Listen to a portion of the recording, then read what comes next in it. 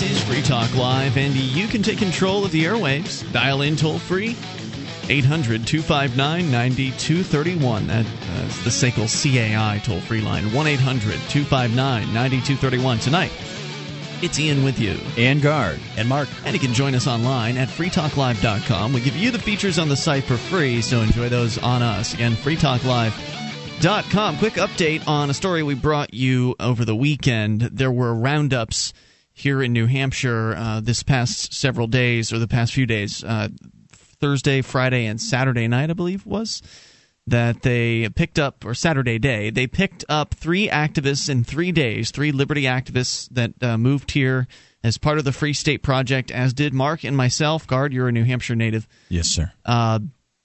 They came here and they got active for liberty, as over 10,000 people have pledged to do. Over 800 people are here in New Hampshire already, and we're looking to get to 20,000. So go to freestateproject.org to learn more about the Free State Project. But these activists are peaceful. They do not harm others. They do not aggress against peaceful people. And they were arrested at their homes. One of them and his roommates had guns pointed at them. Wow. You did not hear about this, Guard? Well, this is what you're talking about. Is this Jim and Mike and those guys? Yeah, Mike had guns I pointed saw it at at freekeen.com. Yes. Yeah. And there's some video footage up there at freekeen.com as well. And so they were arrested on what was apparently disorderly conduct charges this morning.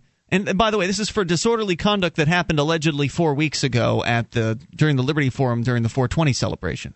So now they've gotten around to actually making arrests that they originally had. I guess they intended to make that day, but they thought the crowd would get too wild if they kept making arrests on that day. So they waited quietly and tried to discern from activist videos online and postings on forums as to who the people in the videos were. I guess they've ascertained at least 3 of the people: Jim Johnson, Big Mike, and Lauren Canario. Lauren has yet to be arrested. Jim and Big Mike were arrested over the weekend. Their arraignments were this morning in Nashua District Court, and of course activists came out to support them. Yeah. Big Mike, they tried to extort $250 from him. Right, I saw that. Bail. And he's not buying that. Yeah, he has decided that he is not going to be paying the state any money, so they put him in a jail cell. Bail isn't paying the state any money. Bail is well, it is. If they find you guilty, they're going to take that money out of your bail. That's a good point. So yeah, at least I believe they can do that. It's their system. They can probably do whatever it is they want with your money when you give it to them. But if you don't give it over, then they can't take it. So he's not giving anything, and they're going to stick him in a jail cell on a disorderly conduct charge for an entire month until the trial. Wow. Yeah. This is a violation, right? It's not a misdemeanor. It may be a misdemeanor. I don't know. I don't have that detail. I know that Jim, having just gotten back from dinner with him, because he is out, they were talking about charging him with disorderly conduct. Turns out the charge is impeding traffic. Impeding traffic? Or interfering. I think it might have been interfering with traffic, which is apparently a Class A misdemeanor. So they let Jim out. They were going to charge him $100. He said he didn't have the money to pay. Then they decided to make it personal recognizance. So one guy gets charged with disorderly conduct for standing in the street and talking calmly to the police. If you've seen the video of the crackdown that we're talking about, you can see Big Mike just chatting with the cops. He's not in their way. He's not standing in front of the police car or anything like that. He's just talking calmly to them. So he's in jail for $250 that he wouldn't pay for an entire month. They let Jim walk out, and it was I don't know if it was the same judge or not, but it was the same courthouse. They let Jim walk out on personal recognizance on a similar charge. There's no consistency. No, you cannot predict what these people are going to do one moment to the next. That's because you don't have a nation of laws. You have a nation of men. Exactly right.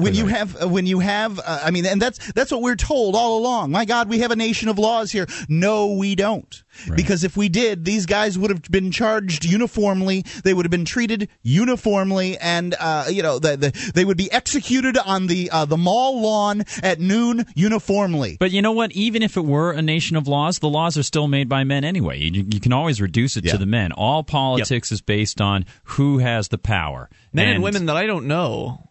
I don't know those people, and I didn't ask them to go and do that. Right, and they write the laws. I mentioned this once over one of my podcasts. They write the laws, and I got this once from a former New Hampshire Supreme Court justice. They write the laws with the word reasonable in there all the time so that it gives leeway to the politicians and the people on the ground, the cops. Yeah, it's completely open-ended for them. Yes. And, of course, as we've seen, and I'm in the midst of reading Mark Stevens' wonderful book, Adventures in Legal Land, highly recommended. In the midst of reading that, where he talks about a lot of these things and how the justice system is really nothing more than a cover for violence. Yeah, because when it comes to the laws, their so-called laws, their rules, when it comes to the government's rules, we all have to follow them. But they don't. They don't. You got that right, man. They actually even have in the court rules for the judges that a judge, the man in the robe, can just decide to waive the rules at any time he deems necessary. So there really are no rules that apply. I mean, even in their own rules, they admit that there are no rules. Now, from their side, you could say, well, you gotta give the judge some leeway because he's the guy who's there every day and knows what's going on, and he has to have some sort of control over what's happening in the court. I mean, come on. But the whole idea of the court system is predicated on what? On having some sort of justice system that protects the rights of the individuals supposedly the government was created to protect. So if these guys can just arbitrarily wipe away your rights and arbitrarily make up their own rules, then really that whole rationale for the existence of government and what it's supposed to do is bogus. We can recognize it as bogus. It is a fight of power. Tomorrow will be an interesting day since tomorrow is the 20th. 420. Oh, yes, it will. It certainly will. And now my question, and before we get to that, Ian, my question, you guys, is will this devolve? See, you guys are very, very, everybody who's been involved with the Free State Project movement and the nonviolent protests have been very smart. They bring up their show of force in numbers and peaceful protests. Mm-hmm. Will this be the sort of thing that continues? The idea of force against force here seems to be the aggression of government against the peaceful exposure of that aggression by individuals. And this will continue, will it? Oh, absolutely. And the only way to expose their aggression is to remain peaceful. If you decide to get violent, then there will be no question in people's minds who are watching who is at fault. Yep. You already have enough people against you when you do peaceful civil disobedience because there's just still so many people that are so locked into the pro-state mindset where they're identifying with their abusers with this Stockholm syndrome. You already have enough of that to deal with when you just do peaceful civil disobedience. If you get violent and then it's all over. Let me give you an example. I was chatting with. I don't want to pull this too far from what's been going on, but since this is the 19th and it's the anniversary not only of Patriots Day, Lexington and Concord, but also the anniversary of the Waco massacre by the Clinton administration. I didn't know that. On totally bogus, trumped-up charges by the ATF, and also the anniversary of the Murrow Building bombing by Timothy McVeigh. I want to concentrate just for a second on that Timothy McVeigh thing and tie that into what you're saying because. Or, for example, the guy a while back who flew his private plane into an IRS building just a number of months ago because he was going to have basically his life was being destroyed by the IRS. Now, in an abstract form, we can say that guy who flew his plane into the IRS building, actually, he is justified in defending his property. In order, in a philosophical sense, in order for an individual to be able to survive, he has to be able to retain his property and control it. If he has no assurance of control of his own property, then he has no assurance that he'll be able to take care of his life. If it's just the way it works. So if you are having your property threatened, then you have a right to defend yourself. But in the public eye, this guy doing this, absolutely crazy. He's killing innocent IRS agents. Yeah. Right. And so that sort of thing, even though if you were to really pare it down, if, for example, I've brought this up before, if I were talking to a politician about the health care proposal, and I said, hey, if I would just want to be left alone, will you come and make me do something? And you say, well, you have to. Well, will you get people enforce me? And what if I resist? Then they'll say, well, then we'd have to take you away. So what you're saying is you're threatening me with aggression, right? Well, no, the men with badges would be doing the threatening. Exactly. They don't look at it as aggression in the public eye. There's more coming up here at 800-259-9231, and that's what we need to change. More coming up. Free Talk Live. Do you need need a new computer but don't seem to have the money to buy one? Is your credit stopping you from buying the newest computers that you need today? Then My Computer Club is your answer to buy that new computer or laptop now and pay for it later. Finance top-quality new computers and laptops and hundreds of other electronics. There are no credit checks, no turndowns. If you're 18 years or older and have proof of income, you're approved. Prices start at just $22 a month. Go to mypccredit.com and finance your new computer today. That's mypccredit.com.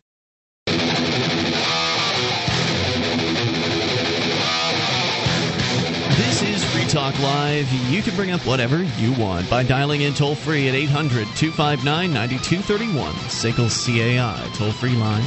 Tonight, it's Ian with you. And Guard. And Mark. And you can join us online at freetalklive.com. We give you all the features for free, so enjoy those on us. Again, freetalklive.com, and those features include archives. So if you've missed a moment of the show, you can just click and download. They're free for you at freetalklive.com. Uncovering the secrets and exposing the lies. That's what the readers of freedomsphoenix.com get every day. Readers of freedomsphoenix.com are constantly provided with the real-world information and detail of the real-world news and the lies that lie behind the propaganda, and the relationship that we have with coercive governments. freedomsphoenix.com offers up-to-the-minute updates on the economy, technology, communications, and the rise of the police state. Go to freedomsphoenix.com and sign up for the free daily dispatch. It's freedomsphoenix.com. All right, 800-259-9231. That is the SACL CAI toll-free line. Started out by giving you an update on some of the activists that were rounded up in arrests, in some cases at gunpoint over the weekend. Things are getting pretty serious up here, I would say, and it's now more so than ever. We need people to make the move up to New Hampshire as part of the Free State Project. The sooner you can get here, the better. There's a lot going on. It's not just all civil disobedience and non-cooperation. There's also inside the system stuff happening here, which that aspect of the activism should start to kick into gear here in a few months. They're having a vote today in the state Senate about legalizing or decriminalizing small amounts of marijuana, which, of course, the didn't they already vote that down? The committee basically tabled it, voted to. That was this afternoon? No, that was previous. Inexpedient to legislate. Well, actually, they're having a vote today on a bill on this. Yeah, huh. And don't hold your breath. Yeah, and the governor has promised to veto it. But the fact that it makes it through the House is huge. And this is the other thing that people sort of need to understand is, the first thing, you've got to walk before you can run. The first thing that we're going to do here in the Free State Project is we're not going to be passing all kinds of pro-freedom legislation and rolling back the tide of big government. You're going to be stopping the stuff that comes along first. There's a big difference between stopping bad legislation and passing good legislation, and that's where the reasonable people need to look, is not looking for, we've had these huge victories by rolling back government. That doesn't make much sense. If you're going to wait for the tide of government in New Hampshire to be rolled way back before you come, then you're going to be living in whatever arduous state that you're in already for quite some time. I think it takes a multi-pronged approach, really. Obviously, you have to have people who are willing to try to stop those laws. You have to have people like you guys who are willing to converse with people, try to change minds. I was talking with Glenn Jacobs last night, and he was mentioning Ernie Hancock, and Ernie's satisfied in just freeing minds and changing minds. We just launched a show, by the way, on the Liberty Radio Network. Ernie's great. He's our new live show. He is awesome. He actually leads into us now. So if you go to libertyradionetwork.com at 5 o'clock Eastern, you can get Ernie's show, and then we follow him up at 7. Ernie, the guy's amazing. He does 2 shows a day. He's incredible. Awesome. I couldn't imagine doing something like that. I don't know how they do. I know he's not the only one in radio that does that, and it's just that's a lot of preparation and work. And good for Ernie. I got enough on my plate.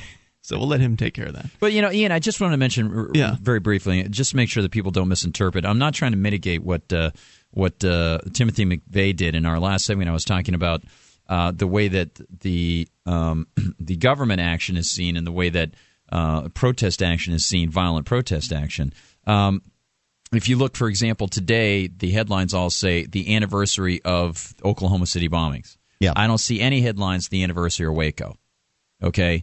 Now, Waco happened to be one of the biggest assaults on individual liberty and mass killings by the federal government since the days of the Indians. And, without war or without undeclared war, but on its own soil per se.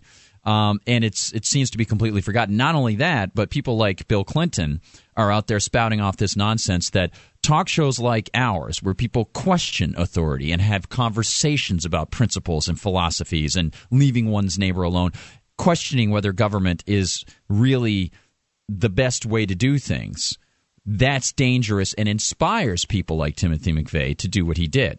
Now, one of the interesting things that I found, that Courtney actually looked a lot of this stuff up, she discovered that Timothy McVeigh originally was going to go after a different building.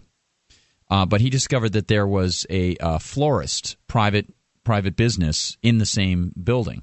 Mm-hmm. He moved away from that one. He chose the Murrow building because it was federal offices. I don't know whether he knew there was the daycare center there. He also chose it because it had a very large parking area, and he didn't want the other buildings damaged because they were private offices. He also directed the explosion towards the federal building in a certain way. Now, you're not apologizing for this guy, right? but by his behavior, you can see what he was doing. He was targeting the federal employees.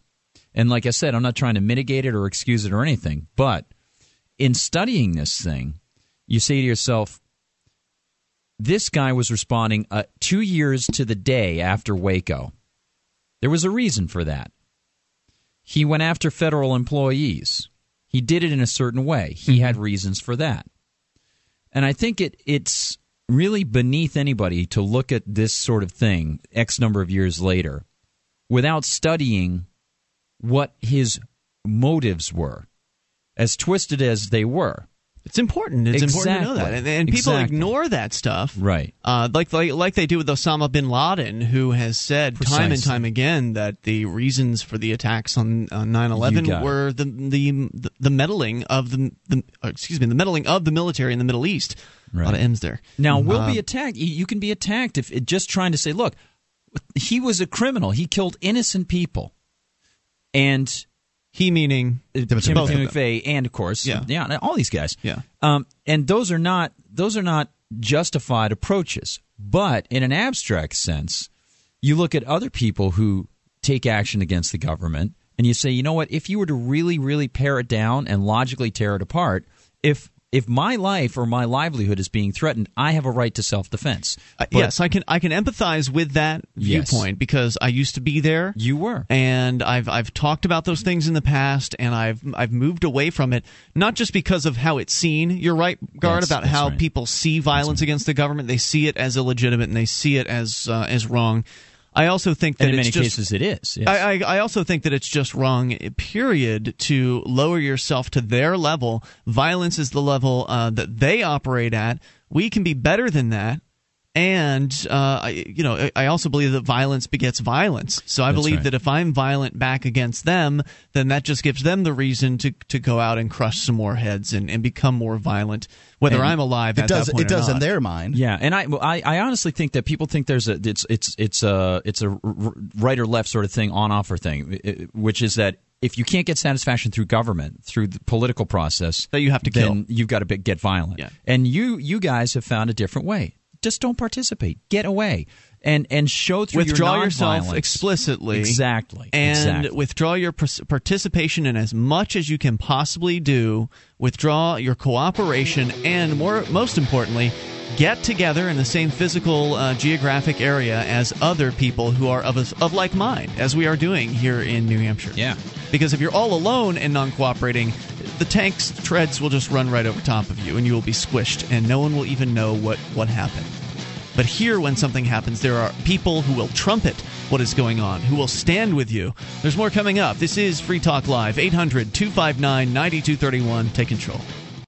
MemoryDealers.com offers the world's largest selection of discounted optical transceivers, including SFPs, GBICs, XFPs, Xempax, and X2s that are 100% compatible with all major networking equipment manufacturers, including Cisco, 3Com, Foundry, Alcatel, and HP, at up to 99% off list price. Memory Dealers can also offer customized solutions for your transceiver requirements, including private labeling. Memory Dealers is your trusted source for all your networking and telecom accessory needs, in stock and ready to ship via overnight delivery. MemoryDealers.com.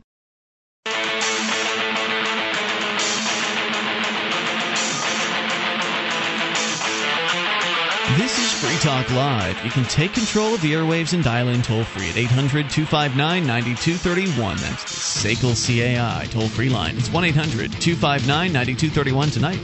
It's Ian with you. Vanguard. And Mark. Join us online at freetalklive.com. We've got our bulletin board system with over 500,000 posts. There's a lot to talk about there. It's all free.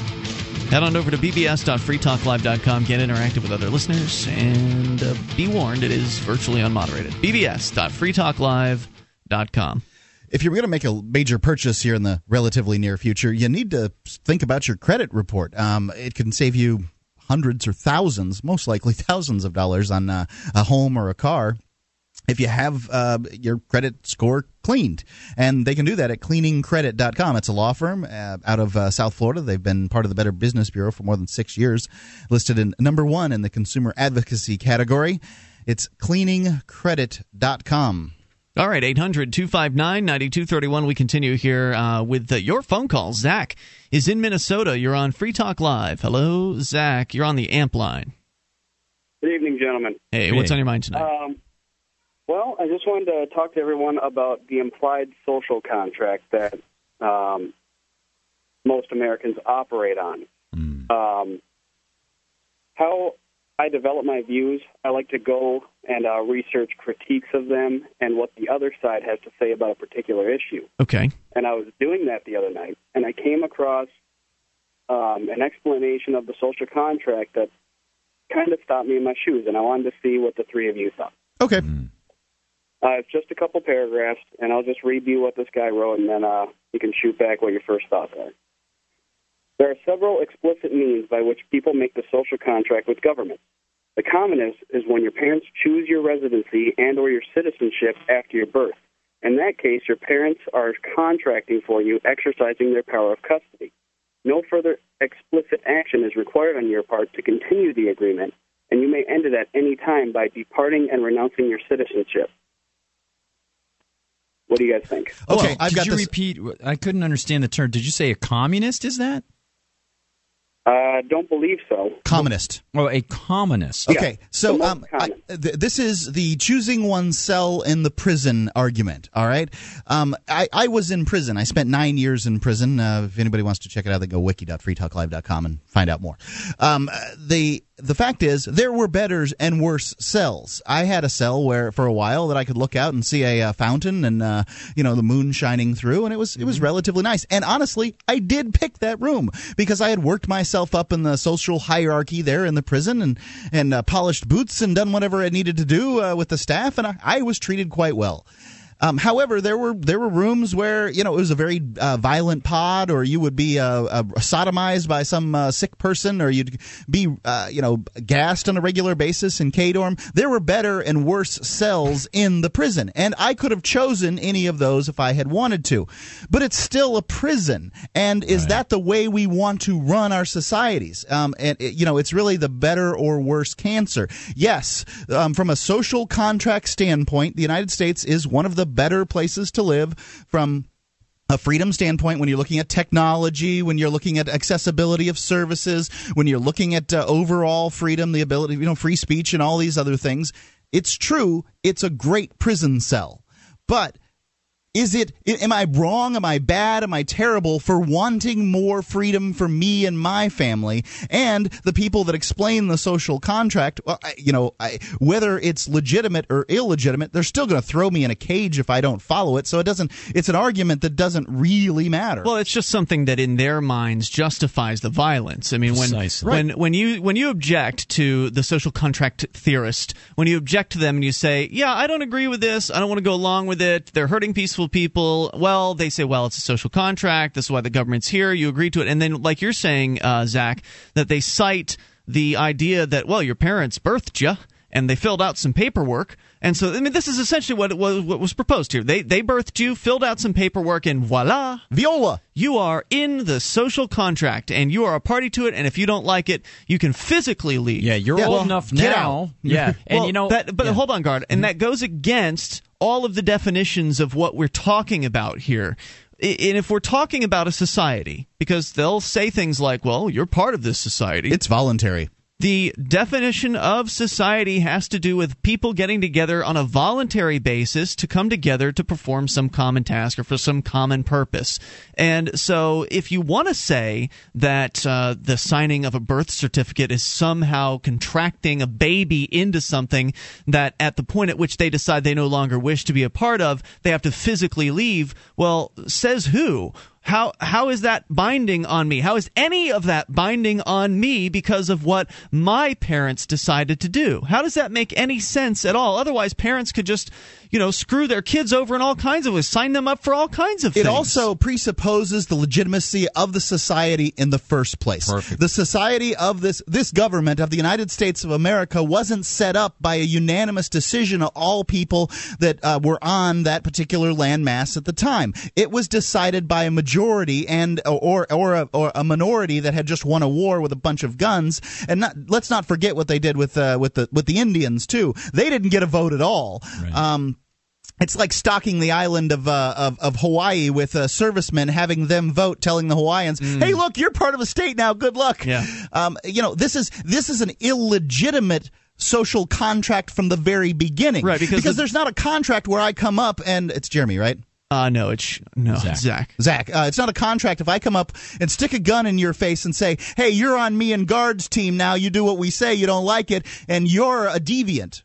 Oh, Zach, one more thing, not to pile on too much, but what all these guys said, it rings so true. And to pare it down, there in political disputation or philosophical disputation, there is a term called the right to exit.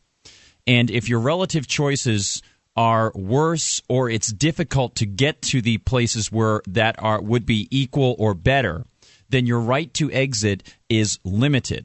If your right to exit is limited, then all of social contract theory is shot down, because the idea is, well, if you don't like it, just go someplace else. Well, the else to which you would go is either as bad or worse, or it's very difficult to get away. And besides that, even that concept presupposes that it's up to you to get away just because you were born there and raised there. It shouldn't be. What obligation? Yeah, the fact that there's a mafia in town and you were born into that town, or there's a mafia in that town, doesn't mean that, well, if you stay there, you accept it.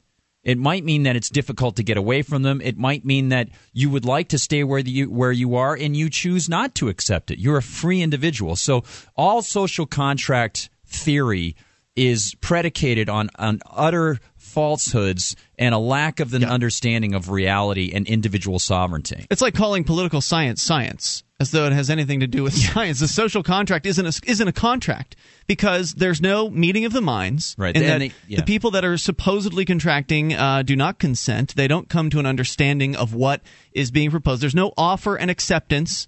Your parents aren't being at any point are never being presented with the offer. You're never given the opportunity to accept or deny it. There's no mutual consideration, meaning that there's not an exchange of something of value, and there's no performance or delivery because the government has no obligation to perform. And the way they call it, the contract, is it's just so angering. It just incenses me. It is. It's an insult to real contracts. But Zach, thoughts on all that? Well, that all makes a lot of sense. This guy, he wrote a bunch of essays on several different topics, so maybe I'll call him tomorrow night and pick your guys' brains on a different one. That would be great. Where did you get this from again? We can find out who it is. Talk to him. I just Googled critiques of libertarianism, and it's first link. Is it the Government is Good website? That I don't know off the top of my head. Okay, because there's some guy out there who's a college professor who's created a website called Government is Good, and it's basically a big critique of libertarianism. Thank you for the call tonight, Zach. Appreciate it, because the social contract is a big objection that some of the most just devout statists will bring up and just tout as though it's utter truth, and it's just utter nonsense. Weak. Really weak. Yeah. 800-259-9231. Social contract basically means you do as we say, whatever it is that we say. You didn't agree to anything. Now obey, sucker. It's Free Talk Live. Bring up anything. This program is brought to you by FreeKeene.com. FreeKeene.com features audio, video, and blogs chronicling the transition to a voluntary society. FreeKeene.com also has comments and discussion forums so you can be heard. FreeKeene.com.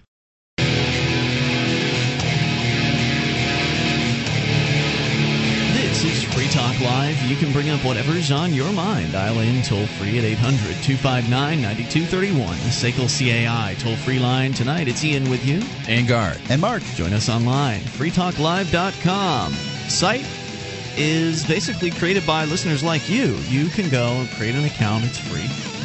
And then you can add in whatever kinds of show prep suggestions that you might want to hear on Free Talk Live. You might think our listeners would enjoy. Whether it be an article from the internet, some news source, or a video or blog post, whatever you want, you can put it into the site, and then other listeners will vote them up or vote them down based on how they feel, and you can do the same thing.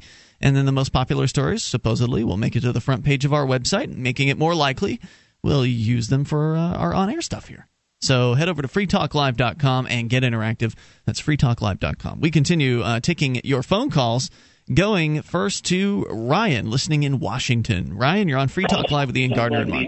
You got to turn down whatever that is that you're listening to, though. Is that too loud? Sorry about that. Yeah, any loudness is too loud, but I can't hear it now. So go ahead. Okay. Just a quick thought on the social contract. You know, the idea that signing the birth certificate binds the child for life to the contract seems to fly in the face of the way custodial contracts have traditionally been done, in addition to all the other points that you guys made. Just as an example, if you take your kid to the doctor, they generally make you fill out forms. You fill out the forms on behalf of your kid, go in and see the doctor, and then you leave and don't pay. The doctor doesn't sue the child, they sue the parent. Yeah, good point. Because the responsibility for the contract comes with the person who made the agreement. Right, even if you were 17 when the parents signed the papers, even if you were 17 years old when your parents signed the papers and then 18 years old by the time the doctor was done treating you, as long as your parents are still there, ostensibly they're supposed to foot the bill. Also, if for whatever reason you manage to get some credit for your child, and I've heard of this being done, like credit card, like credit cards and things like that for your child, and then you use them yourself and basically trash your child's credit, you owe your child. I mean, they can actually bring suit against you. So it's this further backs up your statement. Yeah. Yep, that's also often considered a form of fraud. The other, the flip side of that, the kind of evil flip side is that. Before you're 18, you can't earn money either. If you sign I guess it varies per state, but there's been lots of stories where like child actors went and earned a whole bunch of money and their parents took it all and legally entitled to it because they were too young to sign the contract. As I understand it, this is true everywhere, as that parents have the right to the money that their children earn while at work. Of course, that's mitigated by the fact that in most areas, children aren't really allowed to work until they're, I think, 15, and that's so arduous that it's really 16 or 17 that kids can start to work. Yeah. Right, exactly. So I just thought I'd mention that, and that's it. I got to run. Thanks, Ryan. Appreciate hearing from you tonight. Don't want to keep you. I would like to point out that child labor laws don't protect children from working. They protect children from a certain type of work. Nobody would say that an academic doesn't work, right? Sure. But children are forced every day by the letter of the law and truancy laws and things like that to go to work, to school.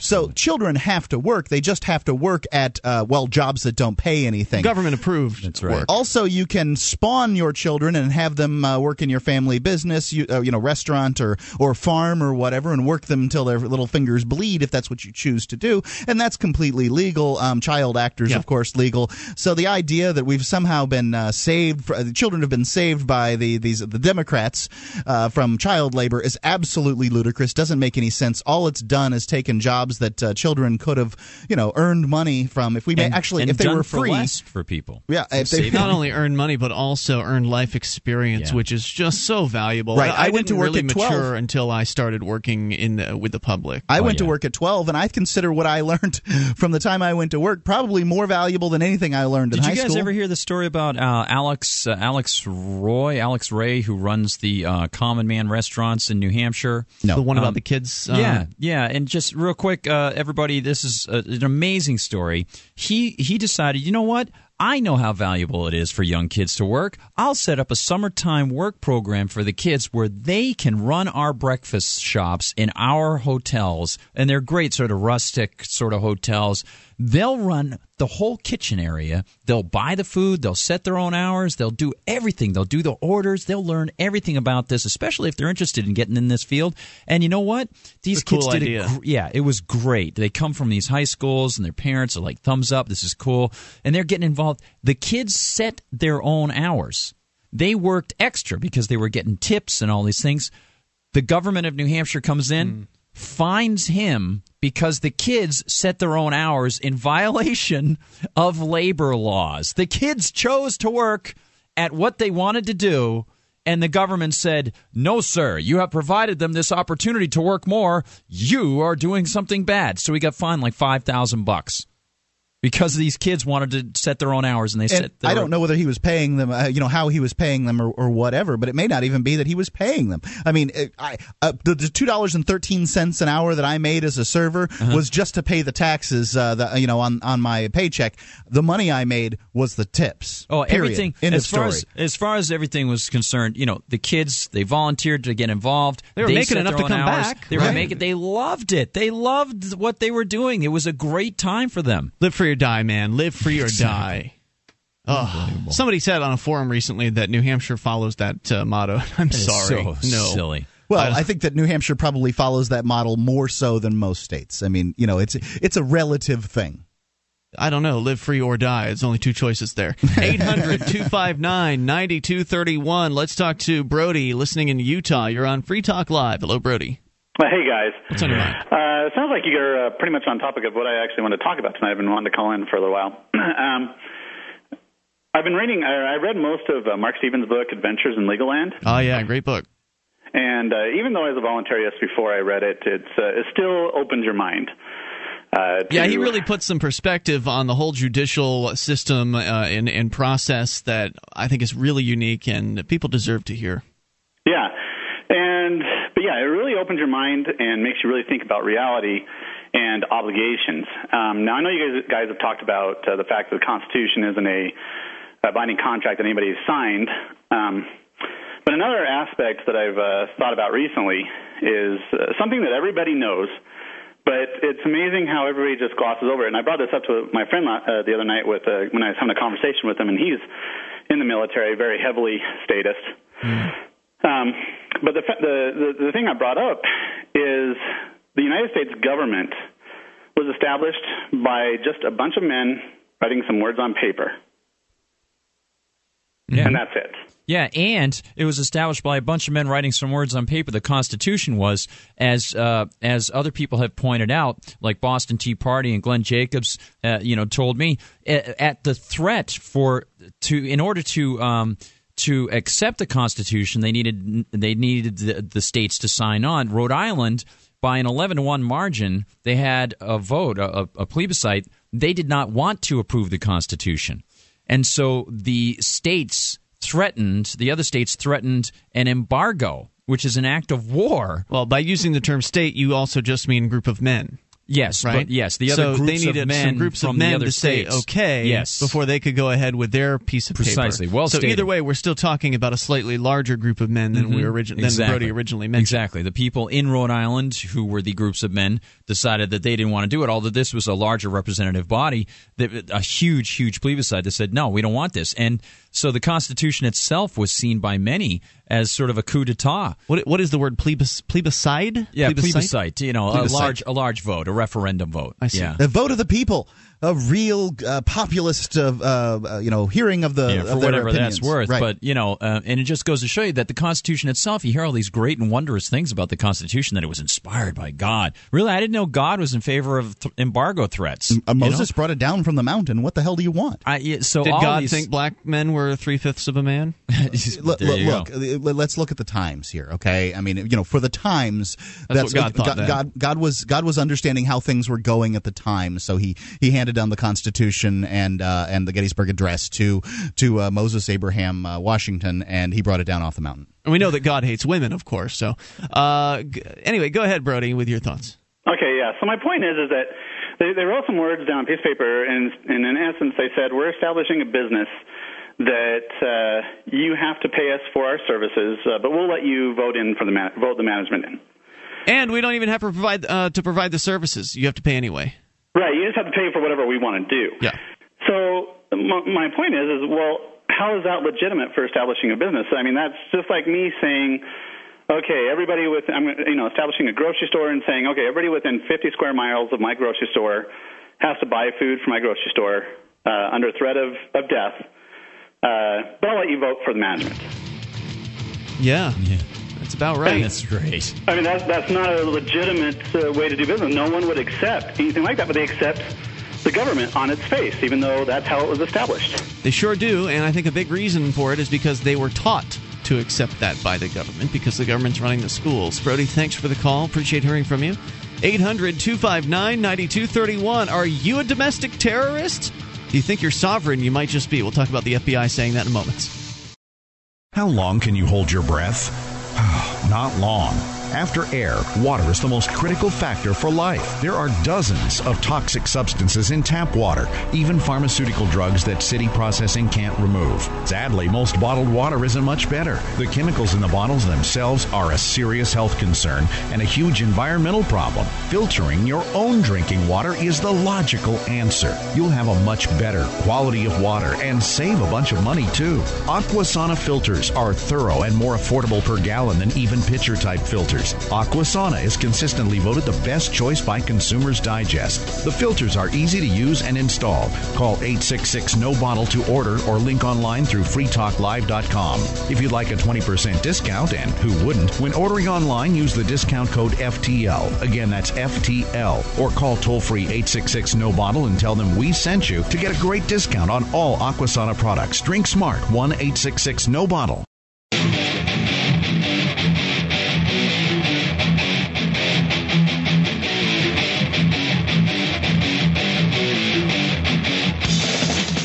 This is Free Talk Live, and we are launching into the second hour of the program. You are invited, as always, to take control of the airwaves. Dial in toll-free and bring up anything. 800-259-9231. It's 1-800-259-9231. And tonight, it's Ian with you. And Gar. And Mark. And you can join us online at freetalklive.com. We give you the features on the site for free, so enjoy those on us, including our webcam.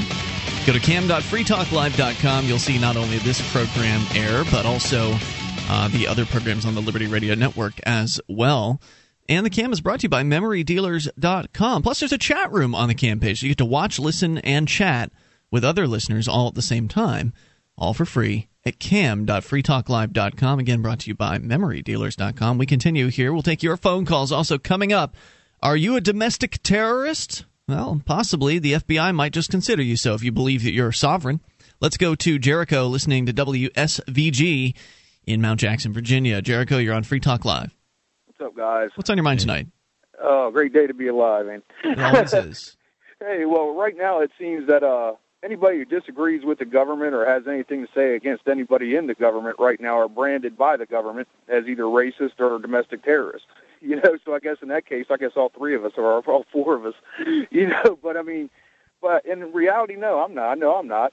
I mean, I have no thoughts, anything want to attack my government. I think a political assassination is the worst thing you can do to a sitting government because of the disruption it could do. I have no violent thoughts at all. You know, 15 years ago, Oklahoma City, that was terrible. Nobody wants to see anything like that kind of stuff, but they need to understand 80% of the people are upset right now. They need to start watching the polls. Washington, D.C. needs to be swept clean completely. I'm sorry to laugh at you for that one, but, I mean, come on. How many times has that been said? Oh, it's been said, but nothing's going to get better until it happens. When do you think that'll happen?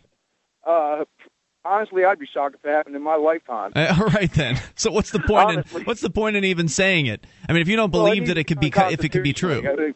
Is what I'm saying is me and the average American are not a domestic terrorist. We don't want to go blowing around the FBI buildings in Oklahoma City. That's a fluke thing, a crazy person. You know, they need to quit with the domestic terrorist brands and the racist brands and see what the cause of our anger is. It's them. Why should they care? You're just going to keep paying them. Yeah, and it's in their best. People need to stop paying them. That's the whole kicker right there. People need to stop paying them. That is indeed an important step, I would say. Not only stop paying, because if you stop paying the federal government, that's not the end of the world for them. They can just keep printing more money. So they have to be essentially replaced. There has to be alternative currencies out there in use so people can protect the value of the money that the wealth that they're creating, so we can separate ourselves from their fiat dollar. And at the same time, people need to non-cooperate, to where if the government comes in and demands things of you and your business, that you just simply say, I'm not interested in this anymore. But you did use the term "my government," and that's one of the other things I disagree with you on, is they're not my government. I'm not interested in having a government that is based in coercion and aggression. Oh, well, yeah. I mean, the way they act now, that is the way it happens. Well, when have they not acted that way? Well, back in the beginning with the founding, I don't think it was set up to act that way. I believe you might be surprised. I believe it's been perverted to act that way. You might be surprised. Some would say that they broke the Constitution moments after it was written. Oh, they certainly did, and it could very well have been. I mean, the Declaration of Independence being forged and signed was, political bickering and payoffs, just like it is today. Well, I don't know if you ever seen a movie called John Adams. It was an HBO special. That was a great movie. I prefer Sam Adams, actually. John Adams was a little bit, but you know what I mean. John Adams was more of a statist. Sam Adams was much more of a radical. John Adams was much more inclined to. Jefferson was more of a radical. What's that? Yeah, Jefferson was more of a radical too than Adams. But actually, I just wanted to mention something too. You brought something really interesting up, and the idea of my government that you guys were discussing. What's interesting is, even if it is hypothetically, just talking as a nice lesson to derive from this about politics is, even let's say you feel comfortable at some point in your life, you could feel like, yeah, okay, I'll call it my government. It's never everybody's government. That's the problem. All government is predicated on forcing someone. So it could as be long your as it's government. using force, it's not everybody's exactly. government. So it doesn't matter, even if it's the best government around. The very fact that it is government means, because it's the opposite of the market. Yeah, the people who set our country up, our founding fathers hated government, and I truly believe. Well, if they hated government, why would they set one up? Well, you had to set something up. You need some kind of governing action. But I mean, maybe in their paradigm they felt that way. Well, I think that there's a difference between 1776 and today. I mean, maybe they really did. I don't know. I can't deal with the past, but I can deal with the present. Maybe they really did, because people got around on horseback and things like that. But in today's culture, where messages are transferred in an instant and there's so much communication that goes on, I don't think that we need a coercive government telling everyone how to operate in a geopolitical landmass. I think that you can probably have a bevy of governments working together in the same way that we have a bevy of credit card companies and a bevy of insurance companies that all govern behavior of their customers. But you mean by consent? They govern the behavior through consent. I mean, Hey, and you guys are in New Hampshire, there, right? Yes, sir. Yeah. I personally believe much more needs to be put on the state rights, state levels of government. I agree. I think that secession is necessary, and I feel different in New Hampshire than I do in Virginia, and I know I feel different to people in California. Probably true. Good example, state of Massachusetts. They passed their own health care thing in, 2006? Yeah, look how that's working out for them. It's not working out good for them at all. No. Thanks, Jericho, for the call. We appreciate hearing from you tonight. You're right on the health care point there. And Jericho's points, what's interesting is we're at what some people might think is one end of a spectrum. And the founders, we talked about the right to exit, and they adhered very closely to the idea of make as many. We've been able to learn from their mistakes and some of their corruption from that time. Alexander Hamilton was a corrupt guy. John Adams was leaning in that direction. Sam Adams was much more radical. He was on the Jeffersonian side. Madison, I think, learned his lesson later on. But what's interesting is we've been able to see their mistakes, how the Constitution has not stopped this growth of government, how the words on paper didn't stop people from just overlooking those words on paper and doing whatever the heck they wanted. And you can have human forces that can cite that paper, but if there are more human forces that overlook it, then screw it. What's interesting is the founders did seem to recognize the concept of the right to exit. And they said, you know what? They weren't willing to go as far as we were. And even the anti-federalists, they wanted a much smaller confederation. Their idea was much healthier, I think, as far as having competing governments, so that if you didn't like it, you could get away. And the larger the area of control, the less opportunity there is to take advantage of that right to exit, to get away. And so that's one of the principles that the founders at least understood. And I would be very, very willing to go back to that sort of a concept so we have these competing areas of government if I can't get to my ideal of no government at all. I think that one of the things that really traps Americans into the mindset that oh my God, you can't talk about states having nullification rights or seceding or declaring independence or anything like that is just the whole mindset that the USA is the best. This kind of jingoistic nationalism, yeah, this kind of yay Red Sox kind of thing. Yeah. Well, as if you have anything to do with the government of the United States, as if it running around the world and enforcing its rules on other people so that its companies can better compete in the marketplace, overrun the marketplace, as if that does anything for you and yours. And the thing about that is then they seem to have this intellectual disconnect when the nation's citizens, civilians, get attacked by terrorists who don't like U.S. foreign policy, and they say, well, it has nothing to do with U.S. foreign policy. No. Who could disagree with that? Those are innocent civilians. Well, the foreigners don't look at those civilians as innocent because people keep saying, we are America. So you can't have it both ways. All the more reason to get the hell out of this concept known as the United States, to abolish the idea in people's minds if we possibly can. Federal government's all over, honestly. I mean, I don't want to crying, you mean? What's that? You mean it's all over, like... In general, I don't think you should just single out the United States as a bad government. Yeah. They're all government. The coercive model of the state is really the only one bad. I'm too concerned with, though, at this moment. 800-259-9231. That's the SACL CAI toll-free line. You can take control of the airwaves, because the New Hampshire government, they don't have as many tanks. There's more coming up. It's Free Talk Live. This Your Family Today tip is brought to you by Nestle Juicy Juice, creators of the Juicy Juice Brain Development and Juicy Juice Immunity Fruit Juice beverages. For more information, visit us at juicyjuice.com. When it comes to staying healthy, the digestive system is a great place to start. It's 70% of the immune system. Look for kid-friendly foods that are high in fiber, like popcorn and yogurt. Prebiotic fiber helps the good bacteria in the gut flourish, while simple sugars like high fructose corn syrup only help the bad, leading to bloating and discomfort. For more tips like these, visit us at parenthood.com/yourfamilytoday.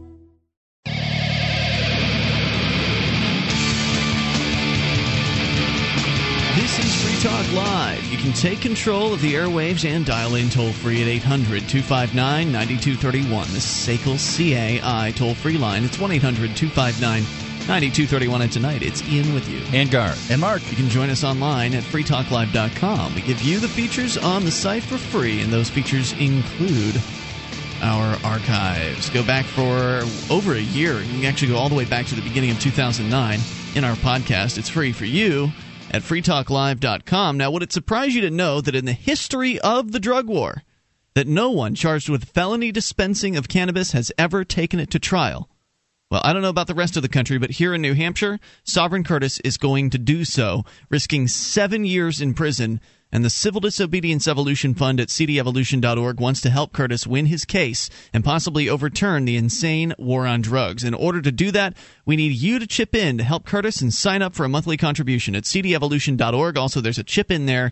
If you're not ready to do a monthly contribution, you can just throw in whatever you think's appropriate into the Curtis Legal Defense Fund chip in, also at cdevolution.org. Last time I looked at it, which was this morning, it was at 11%. So we're getting, it's a good start. It's something.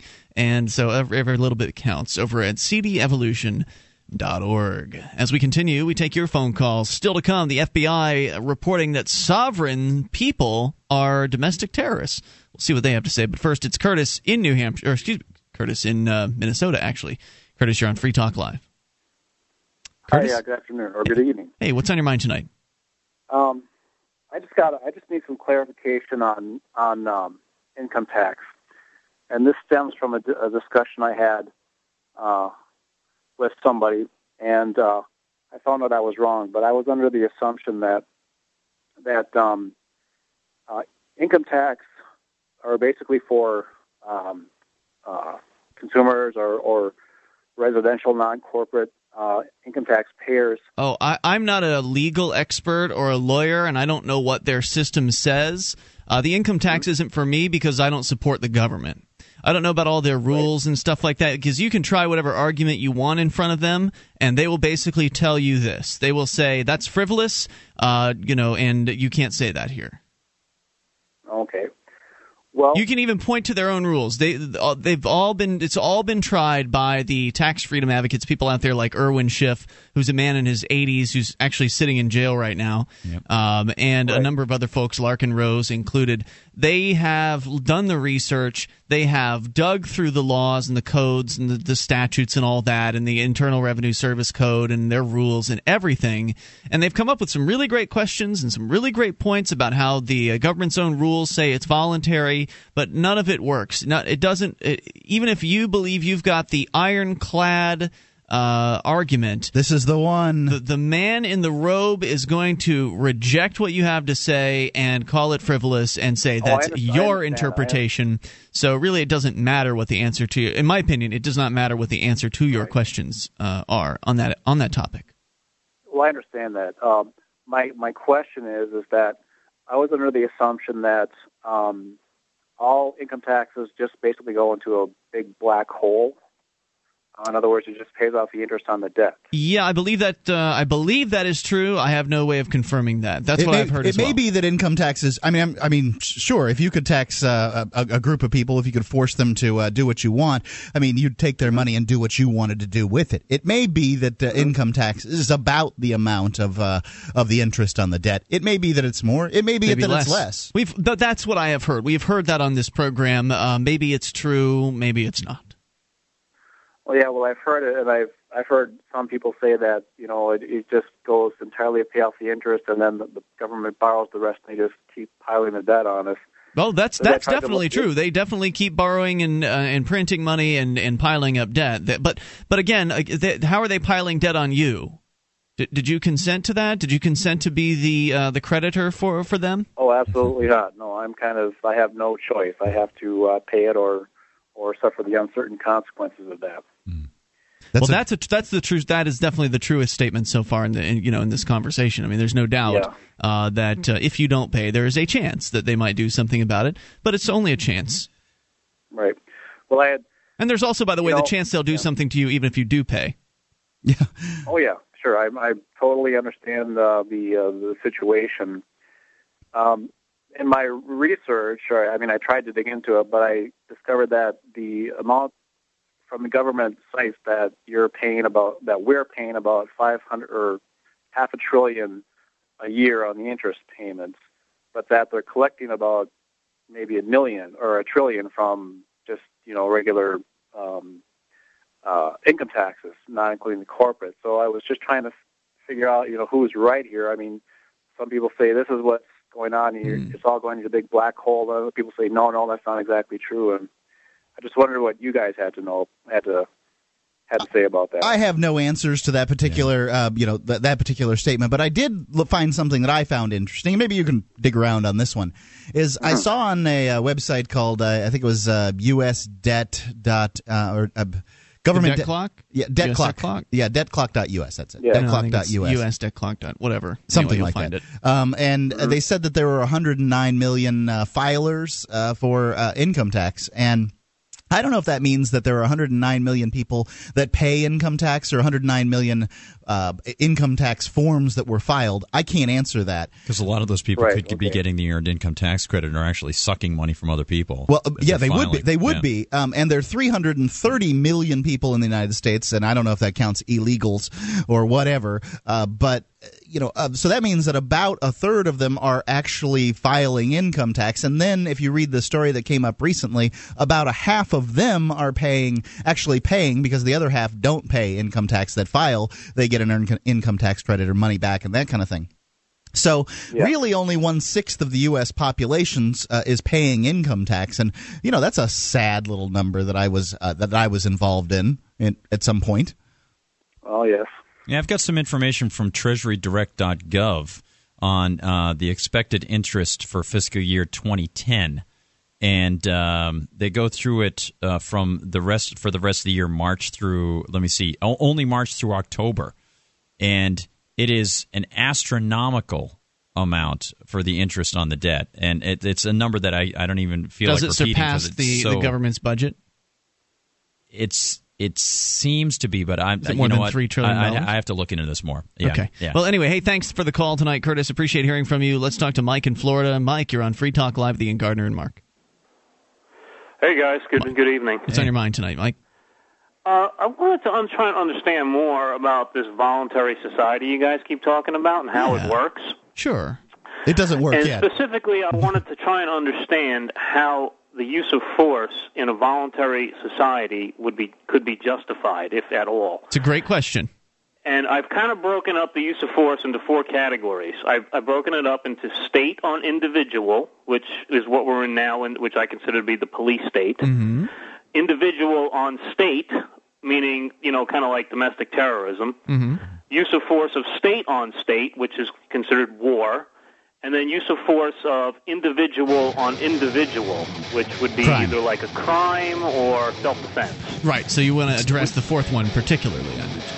Exactly, okay. That's exactly. We'll let you hang on, and we'll bring you back, and we'll talk about it. 800-259-9231. It's one of the trickier issues here, and we'll enjoy Gardner's viewpoint as another principal voluntarist in the room. 800-259-9231. That's the SACL CAI toll-free line. How does the voluntary society deal with aggressive individuals? Free Talk Live. In the late 21st century, the hardiest, most daring adventurers have begun to colonize the solar system, where untold mineral riches await them. Jealous of their wealth and fearful of their freedom, the government of Earth is determined to extend their power to this new frontier by any means necessary. Escape from Terra, an illustrated science fiction saga from Big Head Press. Read it online at escapefromterra.com.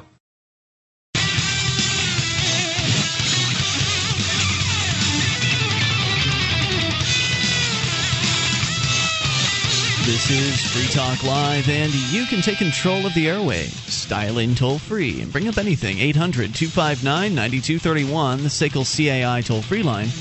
1-800-259-9231. Tonight, it's Ian with you. Dan Gard. And Mark. And you can join us online at freetalklive.com. All the features are free, so enjoy those on us. The Shrine of Female Listeners is one of them. You can go to shrine.freetalklive.com and see the ladies, dozens of them, that have sent us their validated photo or video showing they are indeed listeners of the program. Go to shrine.freetalklive.com. So my son Jack was reading one of his favorite books. It's called An Island Called Liberty Today, and he was going through it on his little table. He's got a little toddler table that's about 12 inches off the ground, and he was kind of jabbering to himself as he read it, and then he got to the page where the police officer's telling somebody, scolding somebody for smoking, and he goes, "Oh no!" It was really funny. If you want your child to get An Island Called Liberty, all you have to do is go to freemarketunderdog.com because, well, our kids need to be educated about liberty as early as possible. freemarketunderdog.com, An Island Called Liberty. All right, 800-259-9231. Right back into your phone calls. We go to Mike in Florida. Mike, you're on Free Talk Live, and your question was in regards to the so-called voluntary society, as is often discussed on this program as a goal worthy of attaining. Moving from the current coercive governmental society and structure to one based in consent of individuals. I love these questions because I think people do have worries about this sort of thing. And also, when you get into debates with people, they say, well, you're all opposed to government forcing people. How do you suppose you're going to have a voluntary society that will come up with the protection? And how do you address people attacking each other? And if it is going to protect people, isn't that some use of force? Is that legitimate inside your voluntary society? I think the answer, and Mike, are you still with us? Yeah, my specifically, my question is on crimes on individual against individual, because it seems you're obviously opposed to all three of the first that I discussed: state on individuals, individual against the state, and state versus state. Well, right, because we're opposed to the gray area. What I'm having trouble comprehending is in the area of, like, let's say, self-defense. Yep, I got you. Obviously, you said on the show that you agree that the use of force is acceptable in cases such as self-defense. This is kind of a clear-cut Let's lay down a couple of points here before we continue, and that is that you're right, at least as far as Guard, myself, and I think Mark as well. Correct me if I'm wrong, Mark. But the idea of the state is it's just a group of individuals, of course, using violence on people. So if we can end the legitimacy of the concept of the coercive state, you've ended all of the first three. You no longer have state on individual. You no longer have individual on state. You no longer have state on state because the concept of the state has been delegitimized in the minds of the individual. So now we only have to deal with that one type of violence. So we've already wiped out a tremendous amount of violence and coercion from the world. I mean, this is an incredible step on its own. Then we have to figure out how the marketplace would deal with individual on individual violence. And I think that what people are concerned with here is stability, as the terminology goes. When you look around the world, people are concerned with stability. It doesn't matter that governments around the world might execute a great deal of their citizens or whatever it is that they might do, as long as it's stable. And I think that, to some extent that's a part of the issue that sort of needs to be overcome, is that we can create our own stability by taking our protection into our own hands and realizing that the state doesn't do that much along the lines of protection, I don't think, personally. And I think that one of the key things to look at as we start to look at this final of the options is within the stateless society, as Ian brought up, you have a question of what would the market produce? Can we start to imagine what the market would do to come up with stability within a non-government situation where force could legitimately be used, but on a voluntary basis? And the market does produce these sorts of reactions and these sorts of systems. And one of the great things that I often bring up is, just as an example before we get too far into it, is a lot of people question whether or not any of the answers we come up with would be possible. And just to let you know, the answer to that is always, in my opinion, is always look at the existence of money, because money came about before governments existed. And if people were not able to come up with their own social interactions and form their own market institutions, and the market is really just societal interaction without government, then what you wouldn't have money having existed. This exchange would have fallen apart because people would have preyed on each other too much. So they must have come up with something. What it was, through history, you can see the British common law, before they started to codify it, was a system of people working with other people, and they started to come up with their own rules. In our hypothetical, in our abstract idea of the stateless society, we can say that there is an incentive for people to come up with their own rules on what would happen in X, Y, Z, A, B, C scenarios of force being used. Right, Ian? I would say that's true, and in whatever those scenarios are, it's not likely you'd have some sort of one-size-fits-all law that then a judge is being forced to cram whoever the person is into a certain category or minimum sentence or whatever it is that the governmental strictures have been applied to. But just to rewind a little bit, the other things we have to look at is when we're getting to the voluntary society, because the state is now delegitimized and no longer exists, that ends the war on drugs, which on its own will dramatically decrease the amount of violent crime and property crime against individuals. Hold on now. Can I just interject? Because I mean, you're throwing a lot of broad stuff at me here. I'd like to try and focus on maybe one specific example. Let's just say we're in a voluntary society, and somebody goes and murders another individual. Gotcha. Obviously, that is going to be a crime. So then how, Certainly. in the voluntary society, how would the voluntary society then deal with that crime? Is there going to be a judge? Is there a judicial system? That's a good question, and I want to talk about that. Police that investigate it? I mean, how do they determine if it was self-defense He's or looking if for you the murdered nuts and somebody? bolts, not the theoretical stuff. But the other thing to point out is that murders and other violent crimes would also be lessened, as I mentioned, because of ending the government's war on drugs. Yeah, I got that they're lessened. I get it. But and because people would be able to defend themselves as well. So self-defense would be legal, and so therefore it'd be less likely. Let's talk about that self-defense, for example. Obviously, there's degrees of self-defense. I mean, you can't expect that it would be justified to shoot someone for maybe hitting you with a garden hose.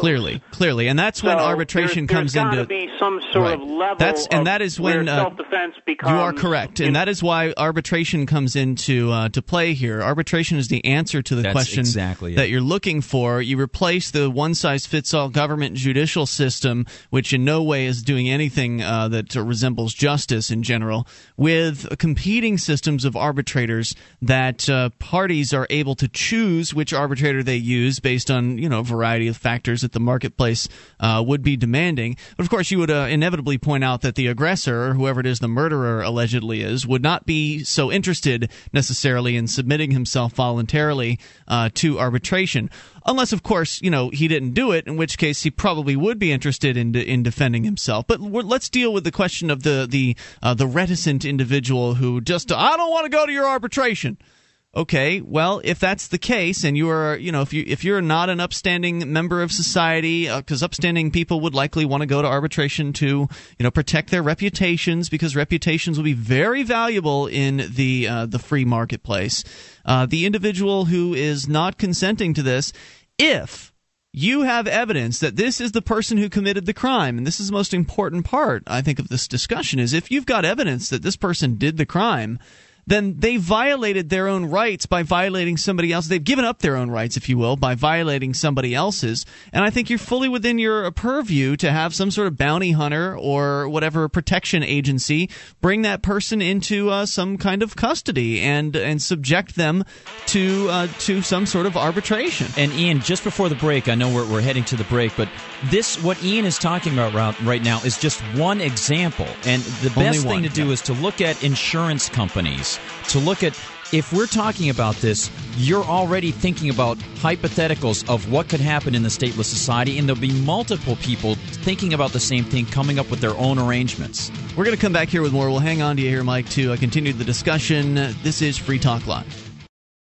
Have you been thinking about starting a website? I'm going to tell you about a great offer from HostGator. HostGator is a worldwide leader for web hosting, and they make it easy to get your own .com domain name. You create your very own website with their free site builder tools and templates. Use the coupon code FTL, that's FTL as in Free Talk Live, and sign up at HostGator.com to receive your first month completely free. Whether you want a personal blog or a complete e-commerce business website, let the experts at HostGator.com host you.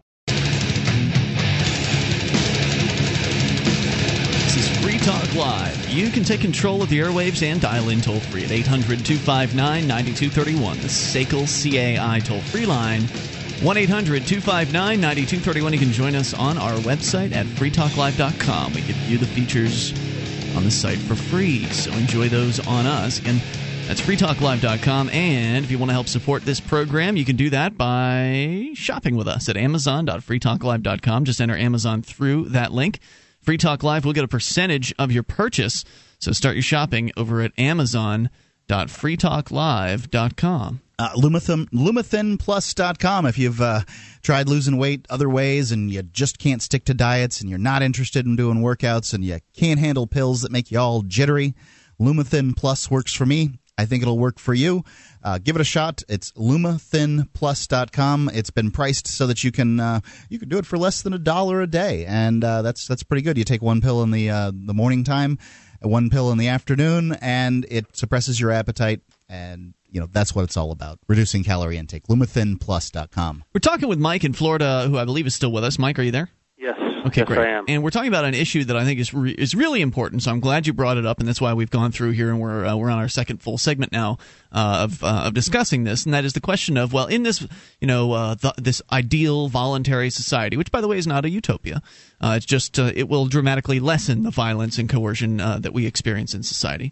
But in this voluntary consent-based society, what if people still hurt each other? And I think it's inevitable that there will still be human-on-human conflicts of various different levels of severity. And so that's where the competitive arbitration system comes into play. And as I was explaining earlier, in the incident where somebody murders somebody else, which is probably the worst thing that can possibly happen to another individual, then and by the way, what I'm suggesting here is only, as you mentioned, Gardner, one possible option. There are some people that would say, well, it's inappropriate for the protection agency to send a bounty hunter to arrest that person, even if they know that he did it. Some people would make that argument, and that they would arrest all upon ostracism and essentially, not allowing a person to excluding that person and destroying their reputation. Isn't a bounty hunter bound by less rules than, say, a law enforcement officer? If you've got, here's the thing. Here's the thing you're missing is that, and it's a very important point to make, is that in the voluntary society, the various different protection agencies and bounty hunters and etc. that would be out rounding up criminals would actually be liable for mistakes. They would have to respond to consumer interests. Okay, so let me stop you there. But liable to whom?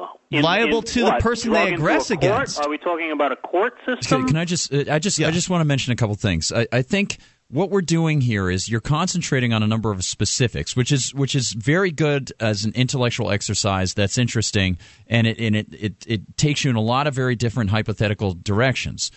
The key here, just to answer your question about the bounty hunters and so on, is this. Police protection system, bounty hunter systems would not be able to survive if they did not respond to consumer demand. The consumer demand would be predicated on what works best for these individuals as they decide to enter, if we're dealing with a hypothetical, the stateless society. The decision to enter the stateless society brings with it a number of connotations, such as one does when he enters into buying an insurance policy.